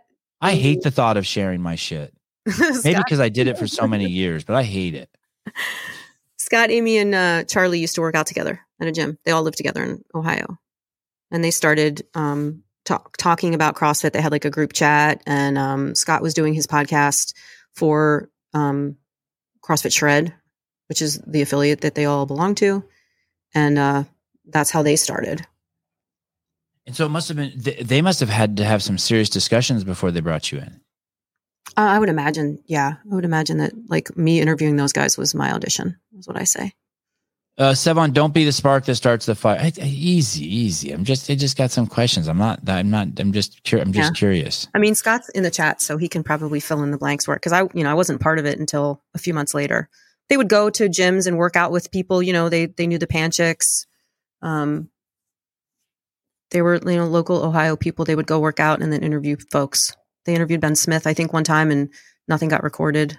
It was like a 2-minute interview that was supposed to be 20 minutes or something. Because the malfunction in equipment, or because Ben Smith doesn't talk? Well, yeah, the former. That Ben's gotten significantly more talkative, which is awesome. Yeah. I've had 3 through my media days, from being in my early 20s to the present. I've had 3 partnerships go sideways, and they were all for the exact same reason, because I didn't feel like the people were working hard enough. I didn't feel like they were giving up, and they were working hard. Yeah. Just not hard enough for me. And so they eventually they went sideways. And now Sousa's my partner on this, and we clearly haven't had that issue at all. Yeah, we haven't had any issues. I mean, like I said, I think everyone has clear expectations of how much people can devote to it because of their lives. And so everybody's meeting their expectations. And if they didn't, I think we'd all be comfortable talking about it. Yeah, that's awesome. Out. It's a really great group. You had Fikowski on, you've had Matt Fraser on, you've had Chris Spieler on, you've had Lazar Jukic on. Is it easy getting these guys, the big names? Yeah, I think so. It's just DMs. And then it helps to be able to name drop a little bit for someone that's never heard of you before. You say, "Oh, we just talked to Matt Fraser last week. We'd like to have you." Yes. And do you send them a link? Yeah. Like, oh, here's we interviewed Matt. Oh, no, not sometimes. It depends. I mean, at the beginning we really had to do that. I only had Clydesdale Media only had 300 followers on Instagram.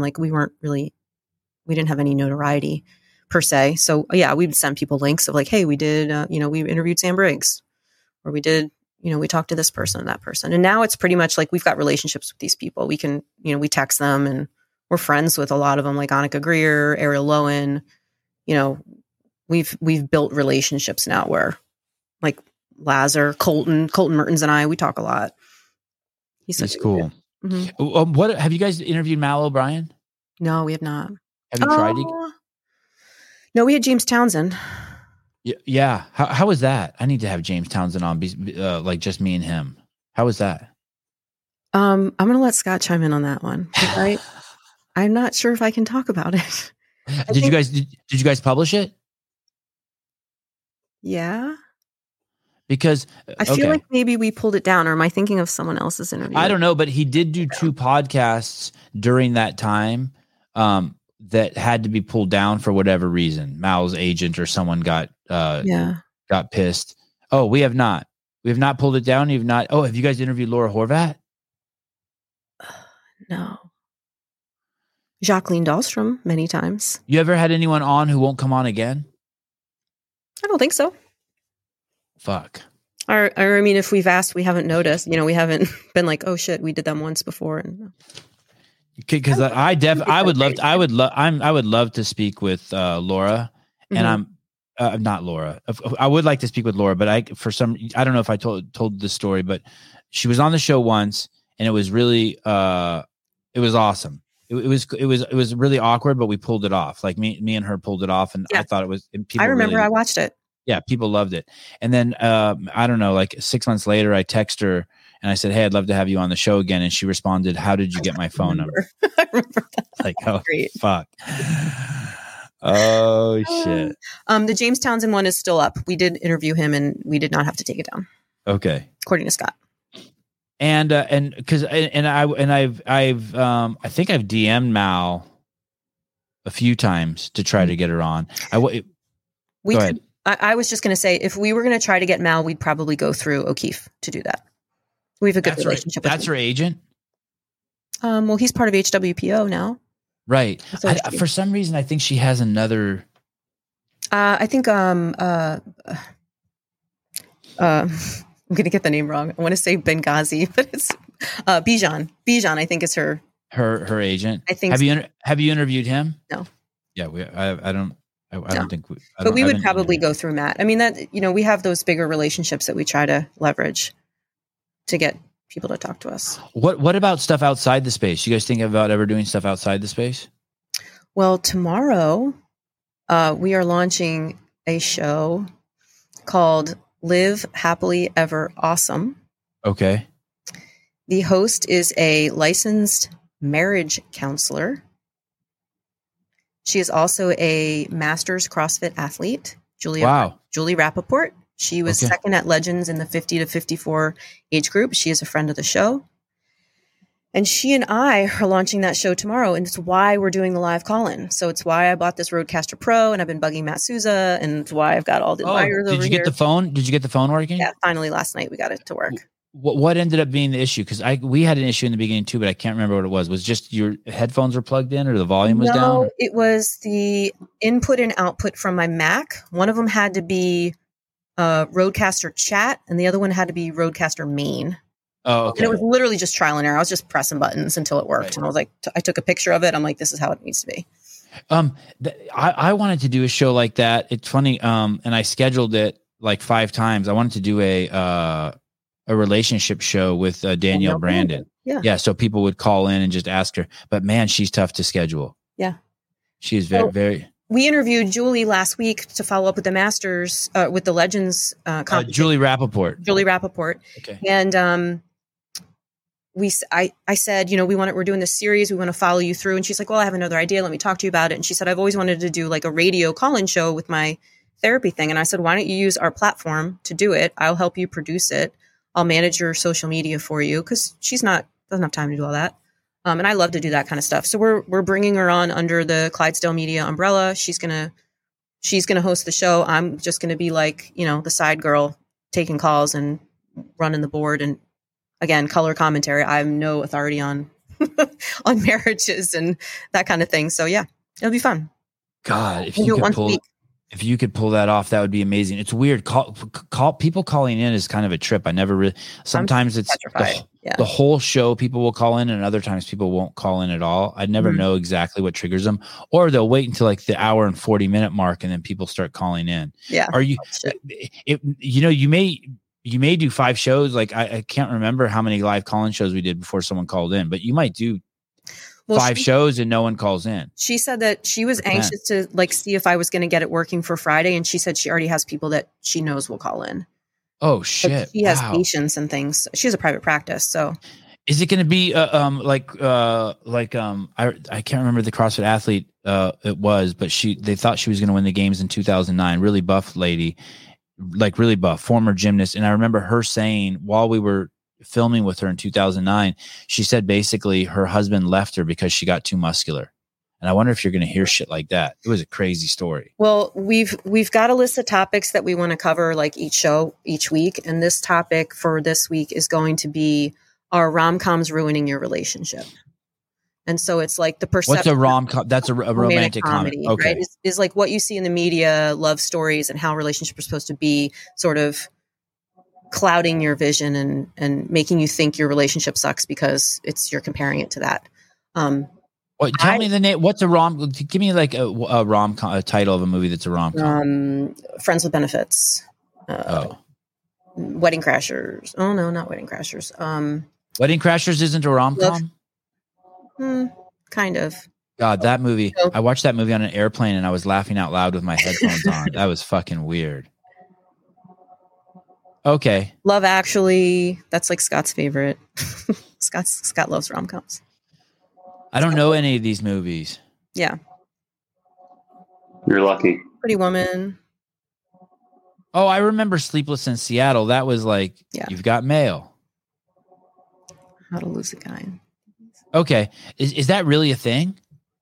I don't know. We're going to find out. All right, good. It's her idea, Julie's idea. My idea is I want to do one about is CrossFit ruining your relationship. Oh. And what would that look like? I don't know. We'll see. There's a lot of drama around CrossFit gyms and people hooking up and. Oh, yeah. discovering themselves and realizing that they're a different person. And there's all kinds of shit. You could take that a lot of different ways. And the answer is probably it depends, but I'd like to dig into it a little bit. I walked into a gym in Atlanta one time to film, to do some work around the Open. I walked in with my wife early years, and we walked into the gym. We got there like 10 minutes early to set up cameras, and there was a couple in there kissing. Mm-hmm. And when they saw us, they pulled apart. And I was like, oh, they just embarrassed because we walked in and I'm kissing. It was some passionate shit, right? Mm-hmm. So we were there, and then about, 20 minutes later, that dude's wife and that chick's husband came in. Mm. And I was like, oh, yeah. There was at the Masters Fitness Collective this year, somebody posted on their Instagram story and tagged Masters Fitness Collective in it and said, when you find out your husband's cheating on you or something. And it was a video of an athlete who I guess his girlfriend came to watch him compete, and he like gave her a kiss on the sideline. Oh, like the mistress was there. Yeah. Oh shit. Oh shit. Oh shit. We took that down real fast, but dude. I'm trying. I can remember one occasion at HQ where someone walked into the gym at our gym didn't have any windows; it just had the doors. It was a big gym, and someone walked in and turned on the lights, and there was one of the people were married to another person at HQ, and they were pretending like it looked like they had just pulled it apart, and they were pretending like they were looking around for the lights. Yikes. No, I did a fight break out? No, because the other person wasn't there, right? The wife wasn't there. No, the wife was not there. Yeah, that you get a bunch of people barely clothed working out, pheromones and shit pumping off of them. I'm not condoning. I think doing that to your mate is fucked up because it hurts people, but I'm also not.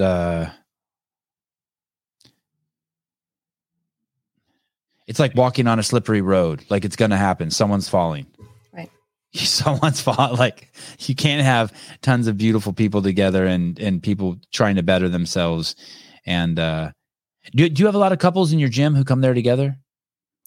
I have one that I can think of that they work out together. I guess the moral of the story is if your mate's working out, you better go work out with them. Probably. Do you work out? Can you work out with your husband without fighting? No. That seems like a common theme. That's the common theme. I wonder why couples can't do that. I mean, gosh, I could probably count on one hand the amount of times we've worked out together. Like when we had the garage gym, I think we worked out together once, maybe, just because timing didn't work out. He's been here and I've coached him before, and we are terrible. But he does not like to be coached, and I do not like to coach him. Like he'll say one wrong thing, and I'm like, "Oh, you leave right now!" Like he'll pull the old like, "Sweetheart, hey, he's doing like double unders or something." I'm like, "Just relax your arms," and he'll do it again, and he'll mess up, and I'll say, "Relax your arms." He's like, "Sweetheart, I'm doing that." I'm like, "Don't you fucking call me sweetheart!" Like that's not a loving sweetheart. That's like a fuck you, sweetheart. I'm like, okay, this isn't working. How about this? Women were constantly flirting with my husband in our gyms. I had to beat them off with a stick. Wow. I don't think I really care if people hit on my wife. No, I think that's cool. Yeah, I don't think it. I don't know. Yeah. Someone touched me pretty inappropriately one year at HQ right in front of my wife. That was weird. I didn't get in trouble, but she had a talk with me. I was like, "Did I do anything?" She's like, "No, that wasn't your fault, but like that's crazy that someone touches you like that." Yeah, and it was crazy. My husband did that once. He we were like touched another woman, and you had to go have a talk with him. No, well, we were at a baseball game, and there was like another baseball mom that came up that I was talking to, and he came up to the two of us, and he like gave her a kiss hello, and it was really fucking weird, like because it wasn't someone that I thought he had that kind of relationship with. Yeah, it was in front of my daughter, I think too, and like she and I talked about it later. We're like, what the fuck was that? Like, was she a foreigner? Weird. Maybe she's a foreigner. Was she French or Italian? No. He initiated the kiss with her. It was very strange. We're all friends. No. Did you ever talk with her? No, we don't talk like that. This lady came up to me and stood so close to me that her pelvis was on me and then put her hands on my chest. Oh. And talked to me while she was talking to me. That's weird. Yeah, it was fucking weird. I would love to tell you her position in the company. You could imagine the craziest position. The last person who should ever do that to you in the company is that person. HR. Yeah. Oh, damn it. Couldn't she said RH or something and hit it? I was like, what the fuck? Those HR girls are wild. The thing is that I think the litmus test is this, right? If you treat one person differently than you're treating everyone else in kind of a generic forum, then you if you're not putting your hand on every single dude's chest and every single woman's chest, then I would give you a pass if that was and you had spoken a funny accent, right? And ate a lot of cheese and smoked cigarettes. Okay. If there was some cultural thing, but when you just do it just to one person and it stands out, like your husband wasn't there kissing every girl at the place. Right. Yeah. That's cool. Keeps well, at least you know that you care. Right. good litmus test for that. What will be is there an end game for the gym? Do you still have tons of passion for it after 4 years? Do you think you'll do it for 10 years? Do you think you'll do it forever? Do you just take it day by day? I mean, right now I'm in a 5-year lease at this building, so I'm coming up on almost a year, so another 4 years for sure. I would love to groom somebody to take it over for me. I don't think you can use that word anymore, by the way. That word was hijacked. I would like to train someone to become my successor. I would like a succession plan. I'm going to be 50 in a month. And I just... Wow. Yeah. And I don't want to do this forever. I mean, I love it, but yeah. I would like to step back and do some more business stuff, do some more podcast stuff, have this running and still being affecting all these people with health and fitness, but maybe, slowing down a little bit. What ethnicity are you? What's what? What ethnicity are you? I'm half Italian. My dad's Italian, 100%. Ellis Island, the whole nine, grandparents, great grandparents. My mom is Welsh and English. Uh-huh. I mean, I can't believe you're 50. You don't have a fucking single wrinkle on your face. Well, I get a little Botox, but other than that, yeah. Does that hurt? No. Any side effects? No. Could you tell that she had done that? I mean, my face moves a little bit. My eyebrows move. No, I wouldn't have been able to tell. I've even seen you in person. Yes. He's met me in person. Do you guys remember meeting each other? Yeah. I was at MAC. Yeah. This year. Mm-hmm. One of those. You reached out to California Hormones. I did. And you got blood work. Yep. And can you share any of that experience and what you found out and what you're doing, what decisions you made? So yeah, she does look amazing. It's crazy. It's fucking crazy. No one would ever know you're 50. Not that there's anything. I like people knowing I'm 60, but not that there's anything wrong with it. But it's just crazy how young you look. CrossFit has a lot to do with that, for sure. I mean, I literally feel like it's the fountain of youth, 100%. Yeah. Anyway, reached out to California Hormones, got my blood work done, got my results. I'm not a doctor, but I think females range anywhere from 20 to 200 of their levels of testosterone, and I'm at a 60. I have some symptoms of cloudy memory stuff and, lower sex drive, that kind of thing. And not me. Just felt could use a boost of something. And, so I'm on the plan now. I've been on it for about a month. And you inject it into you. Yep. And where do you inject it? Either in my shoulder or in my butt. And did your husband freak out when you did that? No. He's not afraid it's going to turn you into an animal and you're going to eat him? No. Well, no, I mean, we talked about it. We talked about the side effects and sort of, I explained to him and to everybody else, I had to more explain it to my mom than anyone. She's like, why are you doing that? Oh my God, you're going to turn into a man. My goal is to get to 100, right? Oh. 100 is the median for females, right? Males go anywhere from like 300 to 1200. I'm not trying to become a dude. Right. I don't want to get anywhere close to 200, quite frankly. I'm on the tiniest amount. And did you tell the doctor that? Yeah. Well, and they're knows, like, okay, cool. We're doing this for symptoms. We're not doing this for any other reason. I'm 77 and I feel every inch of it. Bob, California hormones will turn you into fucking 57. I've talked about my friend who's 78 who got on it, and he says it's a complete life changer. Oh, and what are you putting into? Just testosterone? Yes. And that's it. Yep. And the tiniest amount, it's like 0.1. The first little black line on the syringe, it's like nothing. What is that relative to what Hiller's doing? Is Hiller doing 200 and you're doing 0.1? Is it like that? I think he's doing like closer to a full syringe. And do you know what that number is? Andrew, are you in the chat? Hold on. I have my stash here. And how often do you do that? Every 3.5 days. 3.5 days. Yeah. So I do like Sunday morning, and then I'll do Wednesday night, and then I'll do, I figured out. Is it a pain? No, not at all. This is the syringe. It goes up to 1 milliliter, and I do 0.1 milliliter. And I think Andrew does maybe 1 milliliter. So he does this whole thing. Yeah.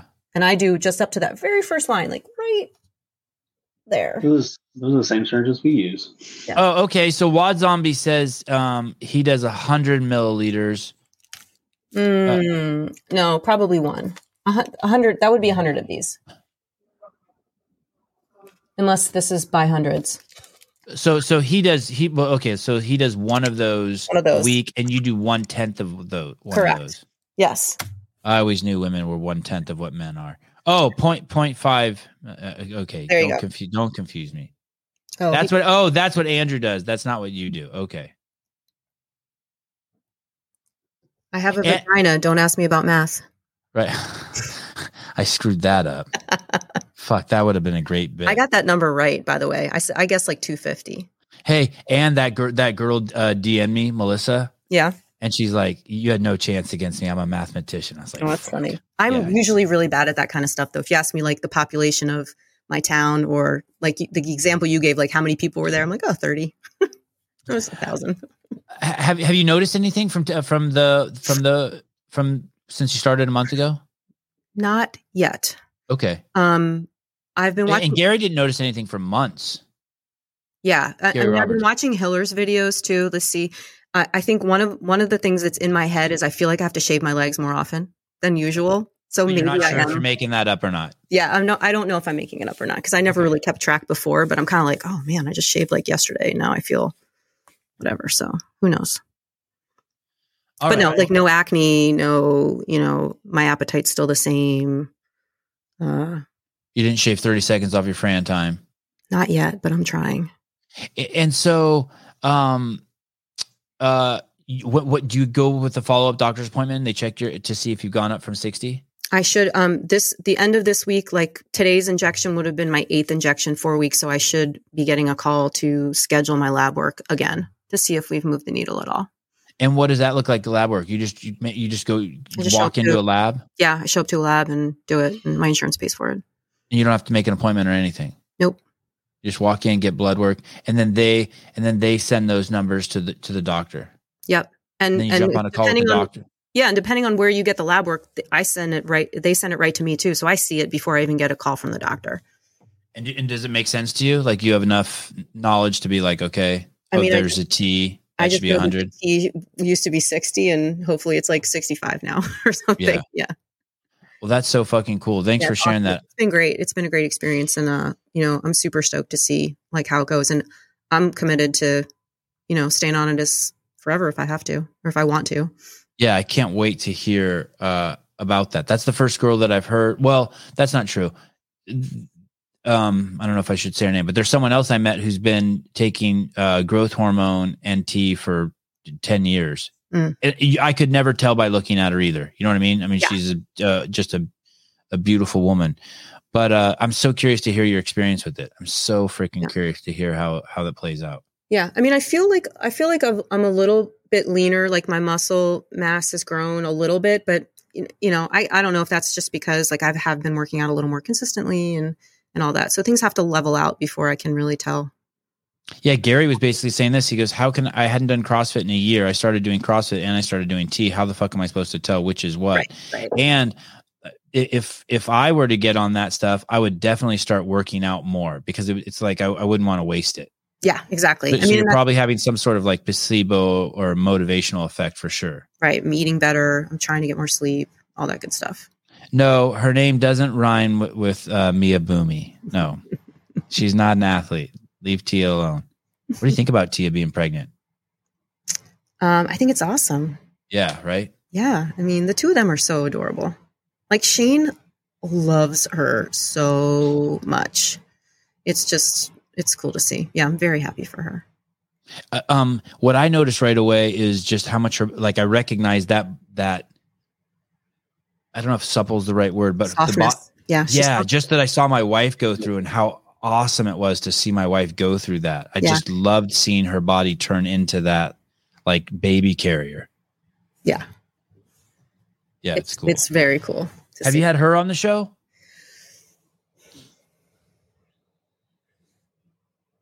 I don't know.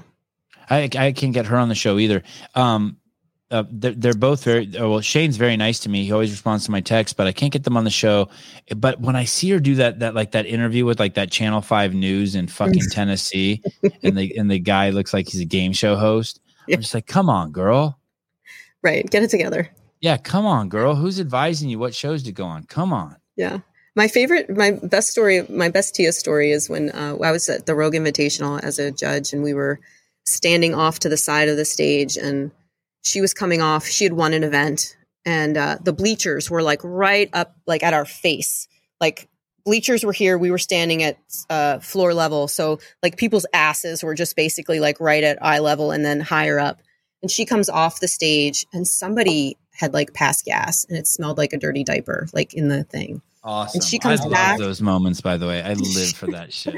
She comes back and she's like, who farted? Oh, awesome. Super loud. It was great. We were like, oh my God. You've got to you've got to be around her probably more than I have. And not only that, but she's evolved so much in her personality. When I was around her, she was very timid. Oh yeah. Well, like 18.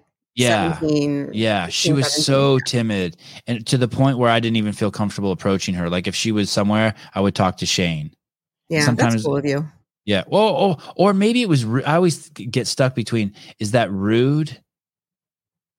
No, I think that's respectful. Yeah. Okay. Yeah. I definitely think that's respectful. I was at the 2016 games in Carson, the last games in Carson. It was the first time I got to go in person, and that was that heartbreaking year for her, right? She got second to Katrin. Did she? 16? Yeah. She got second to Katrin? She took a second? I think so. Someone in the chat will unfuck us. Caleb, it's a race. It's a race. It's a race. I thought so. What's the rest of the year look like for you? Where are you going to be? Are you going to be judging anything? Have you applied to judge anywhere? What's the rest? Are you going to be doing media anywhere? We're going to Wadapalooza as media, Clydesdale. Yeah. Okay. And hopefully you and I catch up with your team at some point and can help you guys out however I can. Awesome. Thank you. Yeah, I'd love to do that. That's the only plan right now. I mean, Orlando. Thank you, by the way. That's really nice of you. I really appreciate that. We're going to for sure need help. Yeah, we kind of just put the shit together at the last minute. We're for sure going to need help. I mean, our only obligations right now is we have 3 podcast hours or half hours slotted on the Wadapalooza stage. And so like we're off all day Saturday. We have nothing going on. So yeah, we'll have plenty of time for that. It'll be fun. We're figuring out Orlando and Pasadena to cover the semifinals. We'll go to the games. I think we already have a hotels booked for that. It'll be great. She had 2 seconds her first 2 years at the games. Wow. Yeah. So both times was it both times to Katrin? Hey, that's not cheap, huh? Go to Wadapalooza, not cheap. Go to Pasadena, not cheap. Go to no. Where's the other one? Orlando. Orlando, not cheap. No. And you're way up in the top right-hand corner of the country. Correct. And you fly to all those places? Yes. Wow. And then in a perfect world, then the climax would be to go to the CrossFit Games. Yeah, we're going to the games. I'd sacrifice the semis to go to the games if I had to financially. And then is it hard getting tickets for any of those things? We get media passes, so we don't need tickets. And do the media passes get you into the Coliseum at the games? Yeah. Yep. Wow. Good seats too. If you're not in the pit, you can either be in the pit or you can be like front row. I can just remember being there certain years and them not even letting certain HQ people in the fucking media pit on our media team. Yeah, well, the media pit's definitely limited. And like the year of COVID was ridiculous. Like they barely let anybody down there. But that was okay for us because we were just there building relationships and having interviews. We didn't need to be like front and center. And like I said, I got that killer lens, so I can just be up in the stands taking pictures. What comp is in Pasadena? It's the one before the games. You got to win that. You got to like be in the top. Yeah, no one knows what you have to be in. Yeah. Was it Western semifinal? Something like that. Yeah. There's an Eastern. So Jessica, after you do the Open, and Kat will unfuck me if I screw this up. After you win the Open, after you do well at the Open, then you go to the quarterfinals, and after you do well at the quarterfinals, you'll go to either Orlando or Pasadena, and after you do well at those, you go to the games. You got it. And then there you lose to, well, I guess you won't lose to Tia this year. What comp is in Pasadena? I'm so bad at figuring out where the comps are. Thanks in advance. Do you think that the sport, I feel like a lot of sports are like, what have you done for me lately? And I don't mean that in a bad way. That basically the year after you lose if you don't repeat the championship. I mean, look how slow Medeiros' ascent is, right? Mm-hmm. He didn't get to beat Matt, and so now he has to build this. He has to build his own legacy. And winning the games once isn't going to be enough because we're so fucking spoiled, right? Yeah. And yeah, you got to win it 5 times. Yeah, before we're going to give you any respect. It's so crazy and it's so hard. And I fall into that too. But you look at someone like Rich Froning, and if he comes on your podcast, like it's gonna fucking move the fucking needle. Mm-hmm. Like it's like wherever he goes, like it's a seismic fucking kaboom. And but you look at someone like Matt who's not competing anymore, and do you think that it's already like I think that I'm actually expressing my opinion now in it. I think because Rich has stayed in the game and he's kept competing, that he's still a needle mover. And I think Matt there's this sort of like people are already forgetting, right? I think. And we're 3 years away for there being half the CrossFitters in the space don't even know who he is, maybe, because we've had a whole new group of people come in. Well, that's a good point. Definitely people that are just surface level fans aren't going to give a shit about Matt. But, your core base, our core base, right? Matt would still move the needle. Yeah, we know what he did. What do you think about this golf thing that Nate Edwardson's doing? No, the HWPO golf program that's just launched. Someone told me about it and was just ripping it, but it was I don't think it was it was just their gut reaction to it. Like, hey man, they're going to diversify and sink the ship. But I don't think Matt is stupid. And I think Matt's very conservative in his choices. And so, I don't know. It's speaking to me. O'Keefe hangs out. I mean, dude, there's so much money in the sport. Did you see what Nate Edwardson did? I heard. Yeah. I don't. And he's murdering it. Crazy. He just pivoted over to golf and he's murdering it. And it's just and so maybe it's us who are like we got to start getting golf. Yeah, we're like fuck, we're on a sinking ship and we're like kumbaya, we're just fucking confused. I hope not. I don't think I think Matt's got a good team around him and he's pretty conservative. I hope he's killing it with the supplements. That always I thought was weird too, because I know I've known some people who've gotten really wealthy in the supplement industry and then lost it all. That it is a very fucking scary space to be in. And then when he went with Steffi Cohen, I thought that was weird also. I was like, dude, Matt, you're a powerhouse by yourself. But Hiller and I have been spent obsessing on numbers for the last couple of weeks, talking every day. We get on StreamYard back here and look through people's YouTube, and something is definitely happening. And maybe it's just what Nate said. We should take his direction on it. It's just 3 weeks of darkness. But I am seeing that Matt's presence on people's podcasts and whatnot and where he shows up is definitely not what it used to be. Mm-hmm. But Rich is like, it's a never ending fucking fountain. And I was just trying to figure out, well, I wonder if it's because Rich still competes. I mean, there's so much hype around fucking Rich. Yeah. So, and maybe it's even as simple as just that they have that incredible media team at Mayhem. They're just, I mean, that's going to be hard for anyone to compete with. I would love to like spend a week with their media team to just like learn. Hey, those, cool. Rich and Rory are so welcoming. I'm sure more people are too. Like they're the kind of people, if you're like, hey, I'm coming to Cookeville, can I hang out for a week? They would fucking let you. Yeah. Those people are really cool. Are you friends with Rich? Have you had him on? Have you had Rich on your show? Yeah. Yeah. We've had Rory on too, I think. Did you enjoy that with Rich? Yeah. Yeah. Yeah. He's a great guy. I mean, when I went to Cookeville for the first time, I told myself like I could totally live here. I could move here. Oh, yeah. Are you in the country in Delaware? Like kind of? Like do you see cows if you drive around?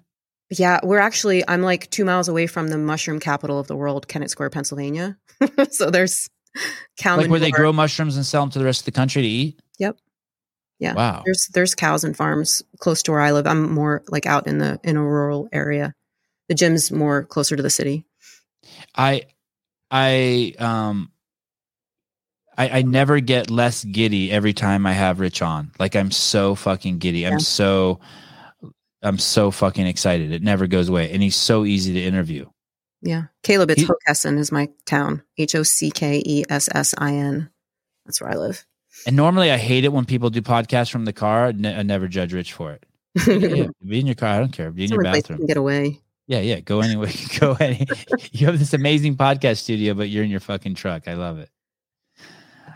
I appreciate you coming on. I hope that this is just the first of many. I really enjoy the friendship we've built up in the last year. Yeah, I have on. Lots of stories I want to tell that we didn't get to. Okay, good. I have a question for you. Can I ask you a quick question? Sure, please. Do the boys have tennis, or do you have to go? No. It's raining here. Everything's on hold. So the other night when Avi threw up in bed, was it Avi or Ari?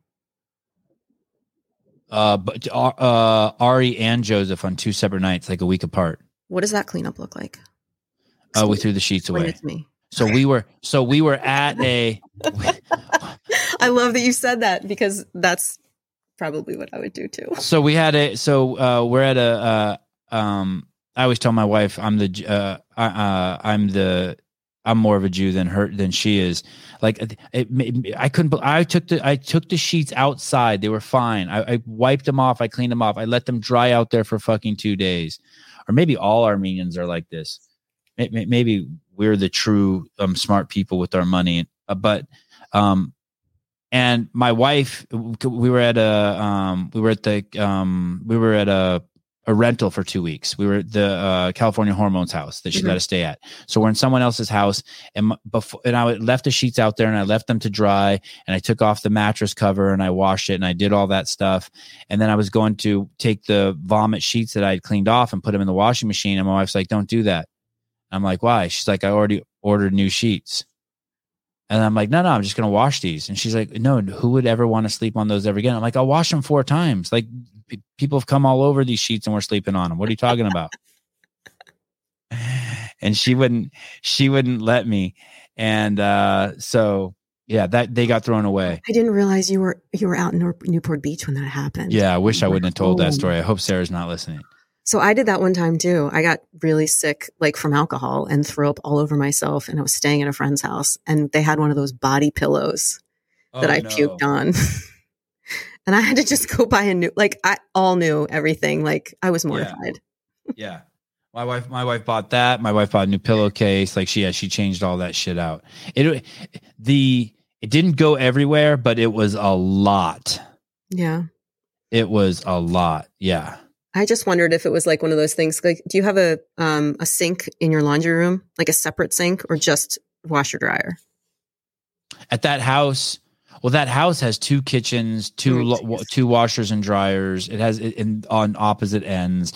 But at my house, no, we just have it's kind of a laundry closet. It'd be an exaggeration to call it a laundry room. Yeah. Like growing up, I had a sink next to the washing machine that you could like, rinse stuff off if that happened and then wash it versus just like throwing it in the washing machine and letting it spin around. So I took it outside. I shook it out. I wiped it off. My wife was having nothing. That's awesome.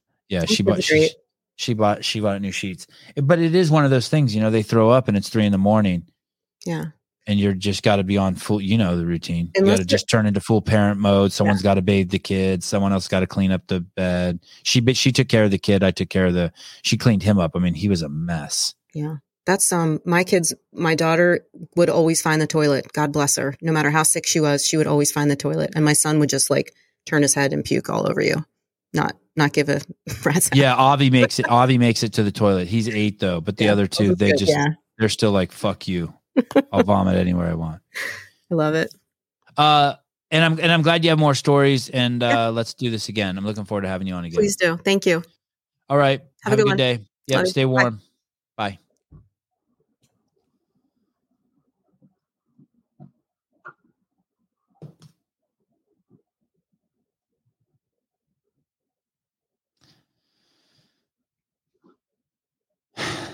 Savon's been to 100 countries. You have one question. What did you do with the sheets when his kid puked?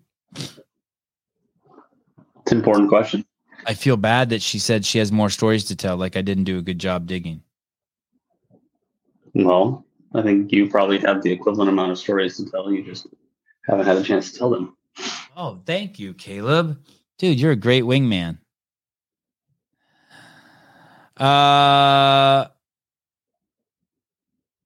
Too late. I already highlighted it. I'm hungry. I don't ever remember being hungry in the middle of a show. I'm always hungry in the middle of the show. You are? Yeah, that's why I'm eating in the middle of it. Beeve is a beast. Beeve is the best. So true. Sevon has lived 100 lives, I feel like. I'm old. I'm 50. I can't believe she's almost 52. Not cheap, dude. Frugal. Just smart with my money. Just wash the sheets off. What would you have done, Caleb? You think? Probably would have washed them, honestly. Yeah, thank you. And I did wipe off I took it out onto the deck. I hosed off all the puke. I wiped it off with my hands.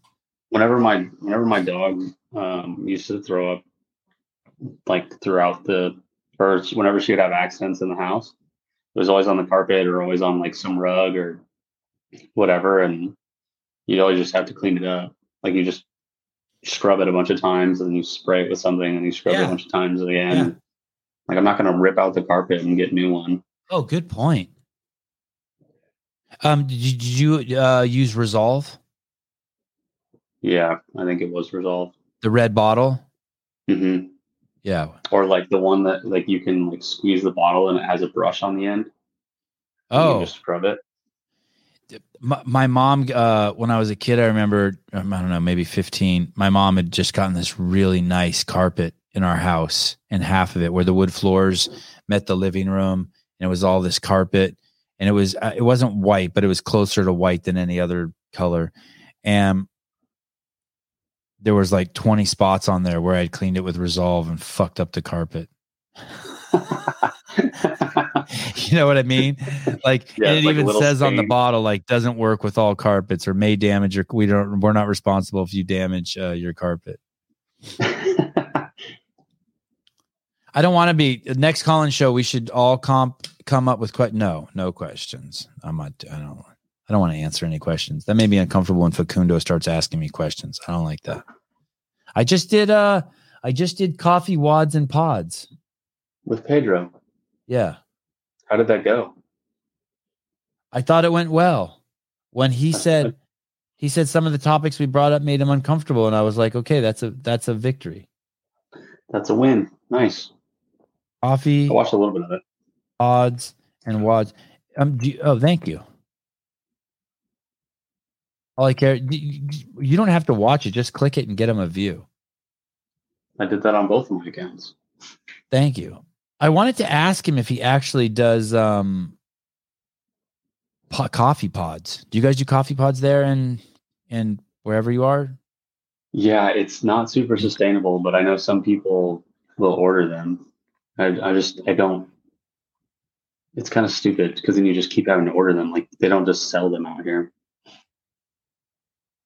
We just make ground coffee normally. Oh, that's good. Yeah, I wonder. Stupid pods are killing the environment. Oh shit. Tess Saberna.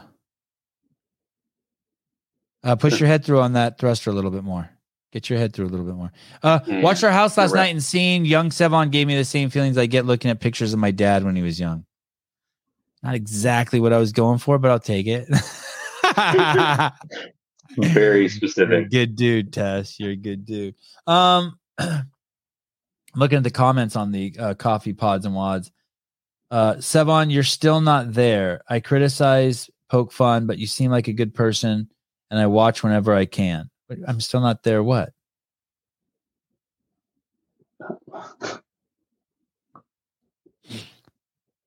It's Pedro's biggest podcast.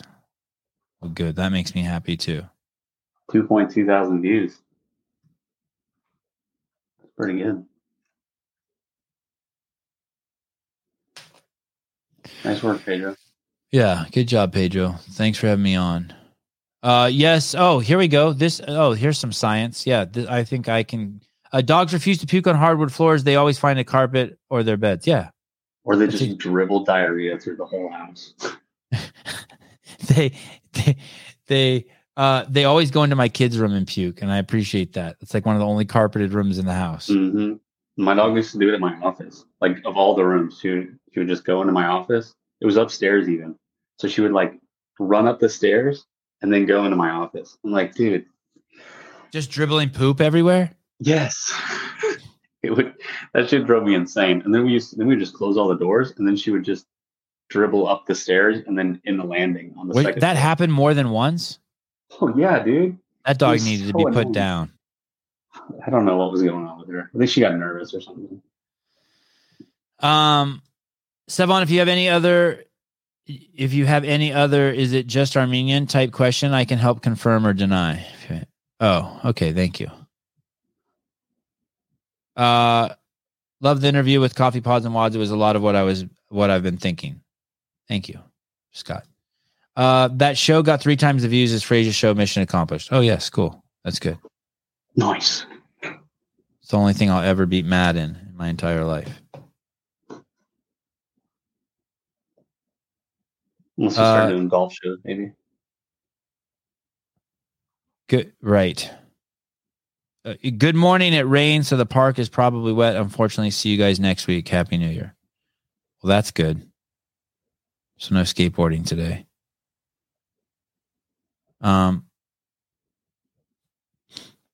Oh, my son, my wife doesn't want me talking about kissing on my podcast. He shouldn't be listening to this podcast anyway. What do you know about kissing, kid? Oh, that's a great point. I saw an article this morning. I guess it's old, and it was saying that the Marvel is now going to make Captain America gay, and someone just told me they already had Aquaman. Why do they need Captain America? Oh, shit. Poor Aquaman. Aquaman was this when I used to watch Justice League, the cartoon, and he was my least favorite character. Not because he's gay. I wasn't interested in the underwater shit. I saw Avatar. That whole movie's underwater. How the fuck am I didn't actually see it, but I have no interest in seeing a movie that's in water for some reason. Unless it's a documentary about shit that lives at the bottom of the ocean. Whale watching. Shark Yeah. Clydesdale Media, thank you for highlighting Kat and all you've done for our show. We appreciate you so much. Yeah, no problem, brother. It was too long. I had gone without having her on, but it worked out good.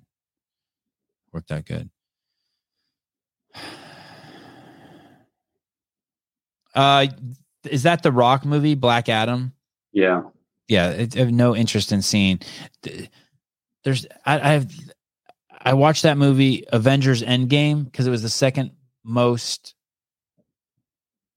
biggest box office in the history of movies. I couldn't even fucking watch it. I swear to God, it's like watching kids play video games. There was like no story, no nothing. You liked it. You liked it. Look at you. I saw you liked it. I did like those movies. I've just been following them, so I wouldn't say that the last one was my favorite, but it was like, it was nice. I liked some of it. The first one I think was better than the second part. I couldn't watch that. I couldn't watch. The Black Panther movies are fucking completely just horrible. What was that one of is Avengers Endgame when they're on that giant ship that like floats around in the sky and it's got those big blades spinning? Yeah, probably. Yeah, fucking horrible. But what I did like, which I couldn't believe I liked, was that Spider-Man that was a cartoon. Oh yeah, that was probably my favorite Spider-Man. That's really good. I thought that was going to be so stupid, and it was actually Greg told me. He's like, "Hey, dude, you got to see this movie." I'm like, "Really?" He's like, "Dude, the animation's off the chart." I'm like, "Dude, I'm not watching." Like they had the little piggly Spider-Man. I'm like, there's no fucking way I'm watching this. And I watched it, and I was absolutely blown away by it. What's it called? Good. Spider-Man. I think it's Into the Spider-Verse or something like that. Yeah, there's like multi-dimensional characters or something. I like the part when the dad drops the kid off at school and says, "I love you" over the loudspeaker. He was a cop. And he like does it on the radio. Yeah. That was really cool. All the superheroes in Endgame were really whiny. Into the Spider-Verse. Sevon is Ant-Man. I don't think I can watch Ant-Man either. Is that the one where the guy's like really tiny? Yeah, he has like a suit that makes him small. It's kind of funny. You probably won't watch it though. Oh. Black Adam not getting renewed for sequel because of terrible numbers. Not surprised. Why do they call it Black Adam? Is it because the guy's black? I couldn't tell you. I haven't watched it and I didn't really care to. So it was like the She-Hulk TV series. Oh yes. It has a 4.3. Black Adam. What to say? Such a fantastic movie. The crew had done such a great job. Listen, you fucking idiots. The second you do a review and you say the crew did such a great job, I know you're an insider. The VFX and animation is a good start. No. Yeah. Have you ever seen The Boys? This is a good. What's Amazon? It's called The Boys. No. Are you watching it now? We watched it before. It's pretty interesting. It's like anti-hero show. Like all the heroes there's like a Justice League of heroes, and then they actually like kill people and shit. You know what movie I thought was going to be amazing? That it probably was Hancock. You like that movie? No, I didn't like it, but I wanted it to be so good. I loved the idea of a superhero that had some like issues, like he had a drinking problem, and I watched The Boys then. Okay, and it just pissed me off that they didn't, like, it could have been. I love the Batman and Wolverine ones where they just have like internal struggles, or like James Bond Casino Royale. Oh my god. Yeah. Oh my god. The Daniel Craig James Bond series is so good. Yeah. You know a movie's gonna blow when they promote it.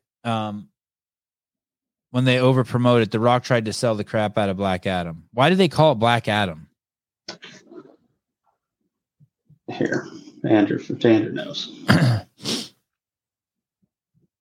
Of course he knows. The thing is with Andrew is he loves every movie because every movie is a tool to him. Do you know what I mean? It's like when a movie comes out, it's just another hammer for his fucking tool rack. So he don't give a shit if it's shitty. He's like, if it's shitty, it's just another tool. Oh, these are my shitty movie categories. These are my good movies. These are my violence. These are my comedies. These are my one-liners. He could just do whatever. All right. Because White Adam would be racist. All right. Are movie theaters done? I see no advertising for theater releases. They just show up on Netflix. Do you guys have a theater where you're at, Caleb? Technically, yeah. It's like a tent. And how big is the screen? It's a projector. I don't know. And how's the audio? It's pretty loud. Like you can hear it from outside. I don't know. Go watch in there. Like not enjoyable loud. Yeah. How are the seats? Are there couches and shit, or are they just like full? Yeah, they've got like recliners in there. Wow. Yeah. I love rom-coms. He's not joking. Hey Bob, what did your comment mean over at the Coffee Pods and Wads? You must love me to chase me around from one podcast to another. I like Hiller. He's a hoot.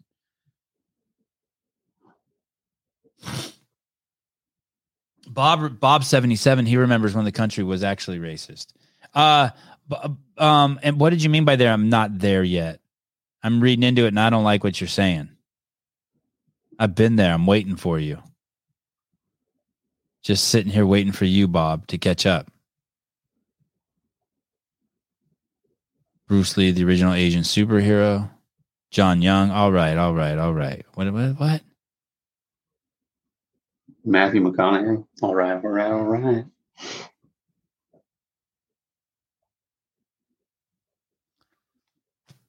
All right. Cobra Rhodes, my last film had only 1 week on big screen before Apple TV. Holy shit. That was the Will Smith movie, right? What was Will Smith's last movie? I think it's free on Apple TV, he said too. What was the name of the movie again? Emancipation? You made a comment about someone saying, here we go. You made a comment about someone saying that to you early, your podcast. Oh, yeah. I see what you did. Yeah, it's what Tommy Marquez said to me. I'm not there yet. I'm fucking definitely there, Bob. Thanks, Bob. Thanks, Robert. Thanks, Roberto. Yes, Emancipation. Okay.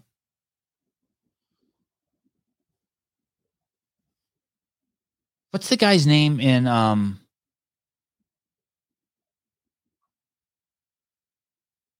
The Matrix? The main guy, the Jesus character, the one that Neo. Keanu Reeves, Neo, and that guy's name is Neo. Yeah, I think so. I saw this thing. Yeah, Neo. Oh, I got some feedback on the thumbnails. Someone said that I have to have my picture in the thumbnail somewhere in the corner because then they recognize it. Like there needs to be one picture that's just consistent so people know it's a podcast. Because he saw the Tyson Bagent thumbnail and just went straight past it. Oh yeah, that guy. I wonder if. How are you on time? Are you good? Yeah, I'm good. If you have to leave me, I think they're done with everything in the back. If you leave, I'll leave. Okay. Most search terms on Pornhub. No, not that. Straight to sex. No. Would this happen on my watch? I wonder if this is true. There's a clip I saw from The Matrix that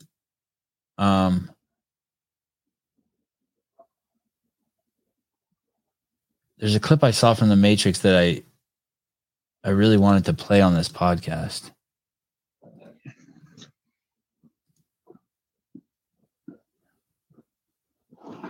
Coffee pods and what? Okay, go ahead. You go ahead, Caleb. Well, I look through my shit. Off topic, but joined late and catching up on chat. Simon is the guest who shared the most before and after coming on the show. Was a great guest and has obliterated all other videos I've put up bar one. Is it bar none? I think it's bar none. I don't even count that one. That one's only 2 minutes and 41 seconds. I don't count that one. That's not even a podcast. But thank you. I appreciate it. I thought this through very late last night. I thought this through. Shit, I didn't paste it in my notes. Oh my God, this is gonna drive me crazy. Oh my God. What's the other guy's name? What's Lawrence Fishburne's name in the movie? Morbius? Morpheus? Morbius. Morbius.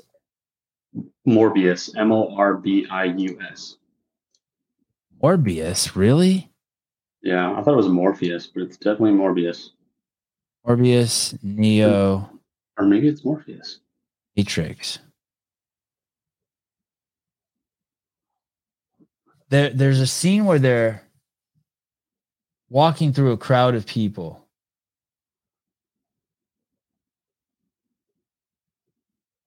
God, it's so good. And he says this shit to fucking Neo it's so good. Those directors turned into women. Well, they tried to turn into women. Those brothers. Oh, you found it? Maybe. Oh, how did you find that? Yeah, I think this is it. This is it. Can we play this whole thing or will we get in trouble? We'll probably get in trouble, but. When you're inside, you look around, what do you see? Businessmen, teachers, lawyers, carpenters, the very minds of the people we are trying to save. But until we do, these people are still a part of that system, and that makes them our enemy. You have to understand, most of these people are not ready to be unplugged. And many of them are so inert, so hopelessly dependent on the system, that they will fight to protect it. Were you listening to me, Neo? Or were you looking at the woman in the red dress? I was. Look again. Freeze it. So many people are dependent on the system that they're willing to defend it to the death. Whew. Whew. So fucking crazy. Imagine that, defending it to the death. There's people who there's I don't know, millions, billions of people who are willing to sacrifice the well-being of their children to defend the system, and they don't even know they're doing that. It's crazy. Fucking crazy. Just jumping into wish you fellas an awesome 2023. Y'all did a great job, and Susan's latest post about CrossFit was flawlessly uplifting. Cheers. Olsen dudes, thanks, brother. Very much. As always, one of the best supporters of the show. Thank you. Oh shit, really, Andrew? Oh no. It didn't show up. What didn't show up? It's not on there. It didn't get flagged. Yeah, Andrew. Can we go to what's he talking about over at Sousa's account? Let's go see what Sousa's doing. Better be representing the podcast well. He is a movie savant. He is. I agree, Sean. It's weird. I don't know what you're saying. Thank you for. Oh, thanks, Sean. Yeah. Oh, thanks. I thought he just spelled my name wrong. Tyler Watkins, the system, sort of like that scene of Inception. The more you disrupt the system, the more the NPC turn on you like zombies. Oh, wow. NPC is speaking of zombies, look at fucking Susan in that picture. He looks like, doesn't he look like a zombie? The way his hands all like he's going to do the zombie walk. He does. That man needs a haircut immediately. Looks like Lou Ferrigno. I love it. Okay, let's see what the fuck's going on over here at fucking CrossFit Livermore. I'll be the judge. Hiller says this is a great video. I'll be the judge of that. Okay, here we go. Let's judge. So you've heard about CrossFit, the crazy workouts, the people slamming the barbells, but what you haven't heard is about the CrossFit community. They're people from all walks of life. They're your average worker, your doctor, your executive, your teacher, your community leader. But the one thing that they all have in common is they're surrounding themselves with people that want to make their lives better in the food they're eating and the exercise they're doing and the people who they're associating with. So when you come into the gym, when you find a CrossFit affiliate, you're going to find yourself surrounded by people that are going to make your life better. Oh, wow. Short and sweet. Yeah, he looks like a movie star now. No, it's not a live call-in show. I have to pee. Me too. I'm just beating around the bush now. But I appreciate you noticing. So what I'm going to do now, if you guys aren't wondering, is I have this list that I made with Brian Friend of like 40 athletes, and I'm going to start just reaching out to all of them. And we're going to start doing shitload of podcasts preparing for Wadapalooza. And we're going to do probably 2 athletes on every show. Unless they've never been on the show before, then I'll do a full show with them. So we got a ton of Wadapalooza shit coming up. I'm pretty stoked about it. What I think it'll do is it'll get me significantly more interested in Wadapalooza and the competition. Not that you need a lot of help this year. It is pretty trippy that this is probably going to be the greatest team competition in the history of the sport, which is fascinating. Do you think that's interesting? Do you think that that's hyperbole? That is becoming the greatest. Well, this particular one, have you looked at the athletes who are competing? A little bit. It's crazy. It looks like it'll be a lot of fun, yeah. Well, listen, I'm going to convince people like you and like Caleb out there that this is the greatest team event in the history of the sport anywhere, greater than the games, anything. Like it is, this team competition is going to be absolutely nuts. And both on the men's side and the women's side. So it's going to be really cool. So we'll be ramping up for that.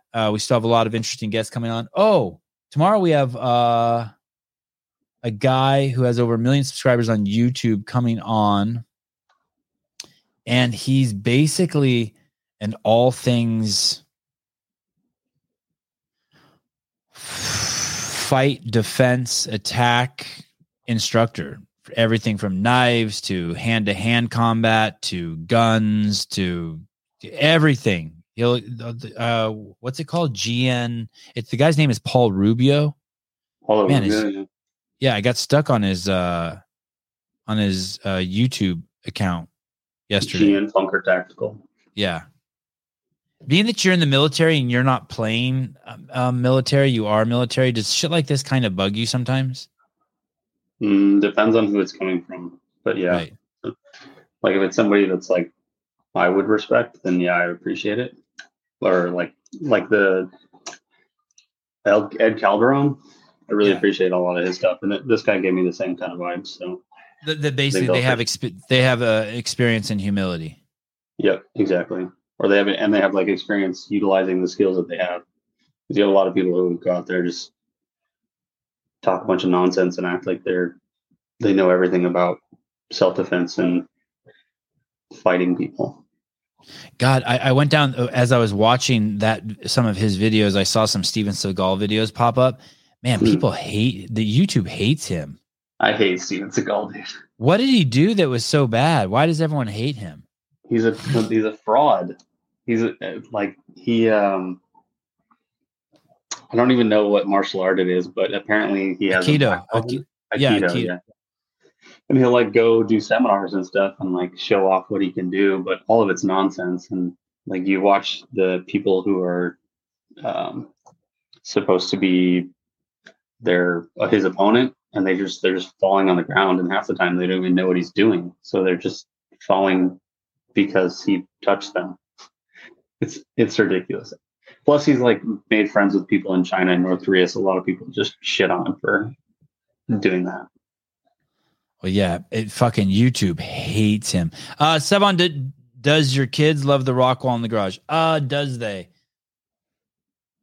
I haven't seen him climb on it in over a year, to be honest with you. I mean, they're 6 and 8, and it's no challenge for them. Like when they were younger, they loved it. They, 2, 3, 4, put a mattress underneath it. Yeah, they love that shit. But now it's like absolutely nothing to them.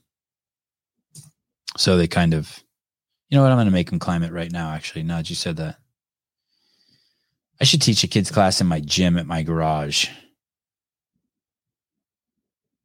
You kind of do already, don't you?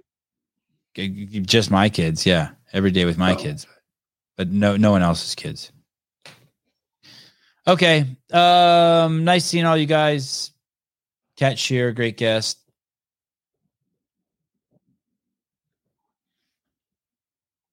Bye-bye.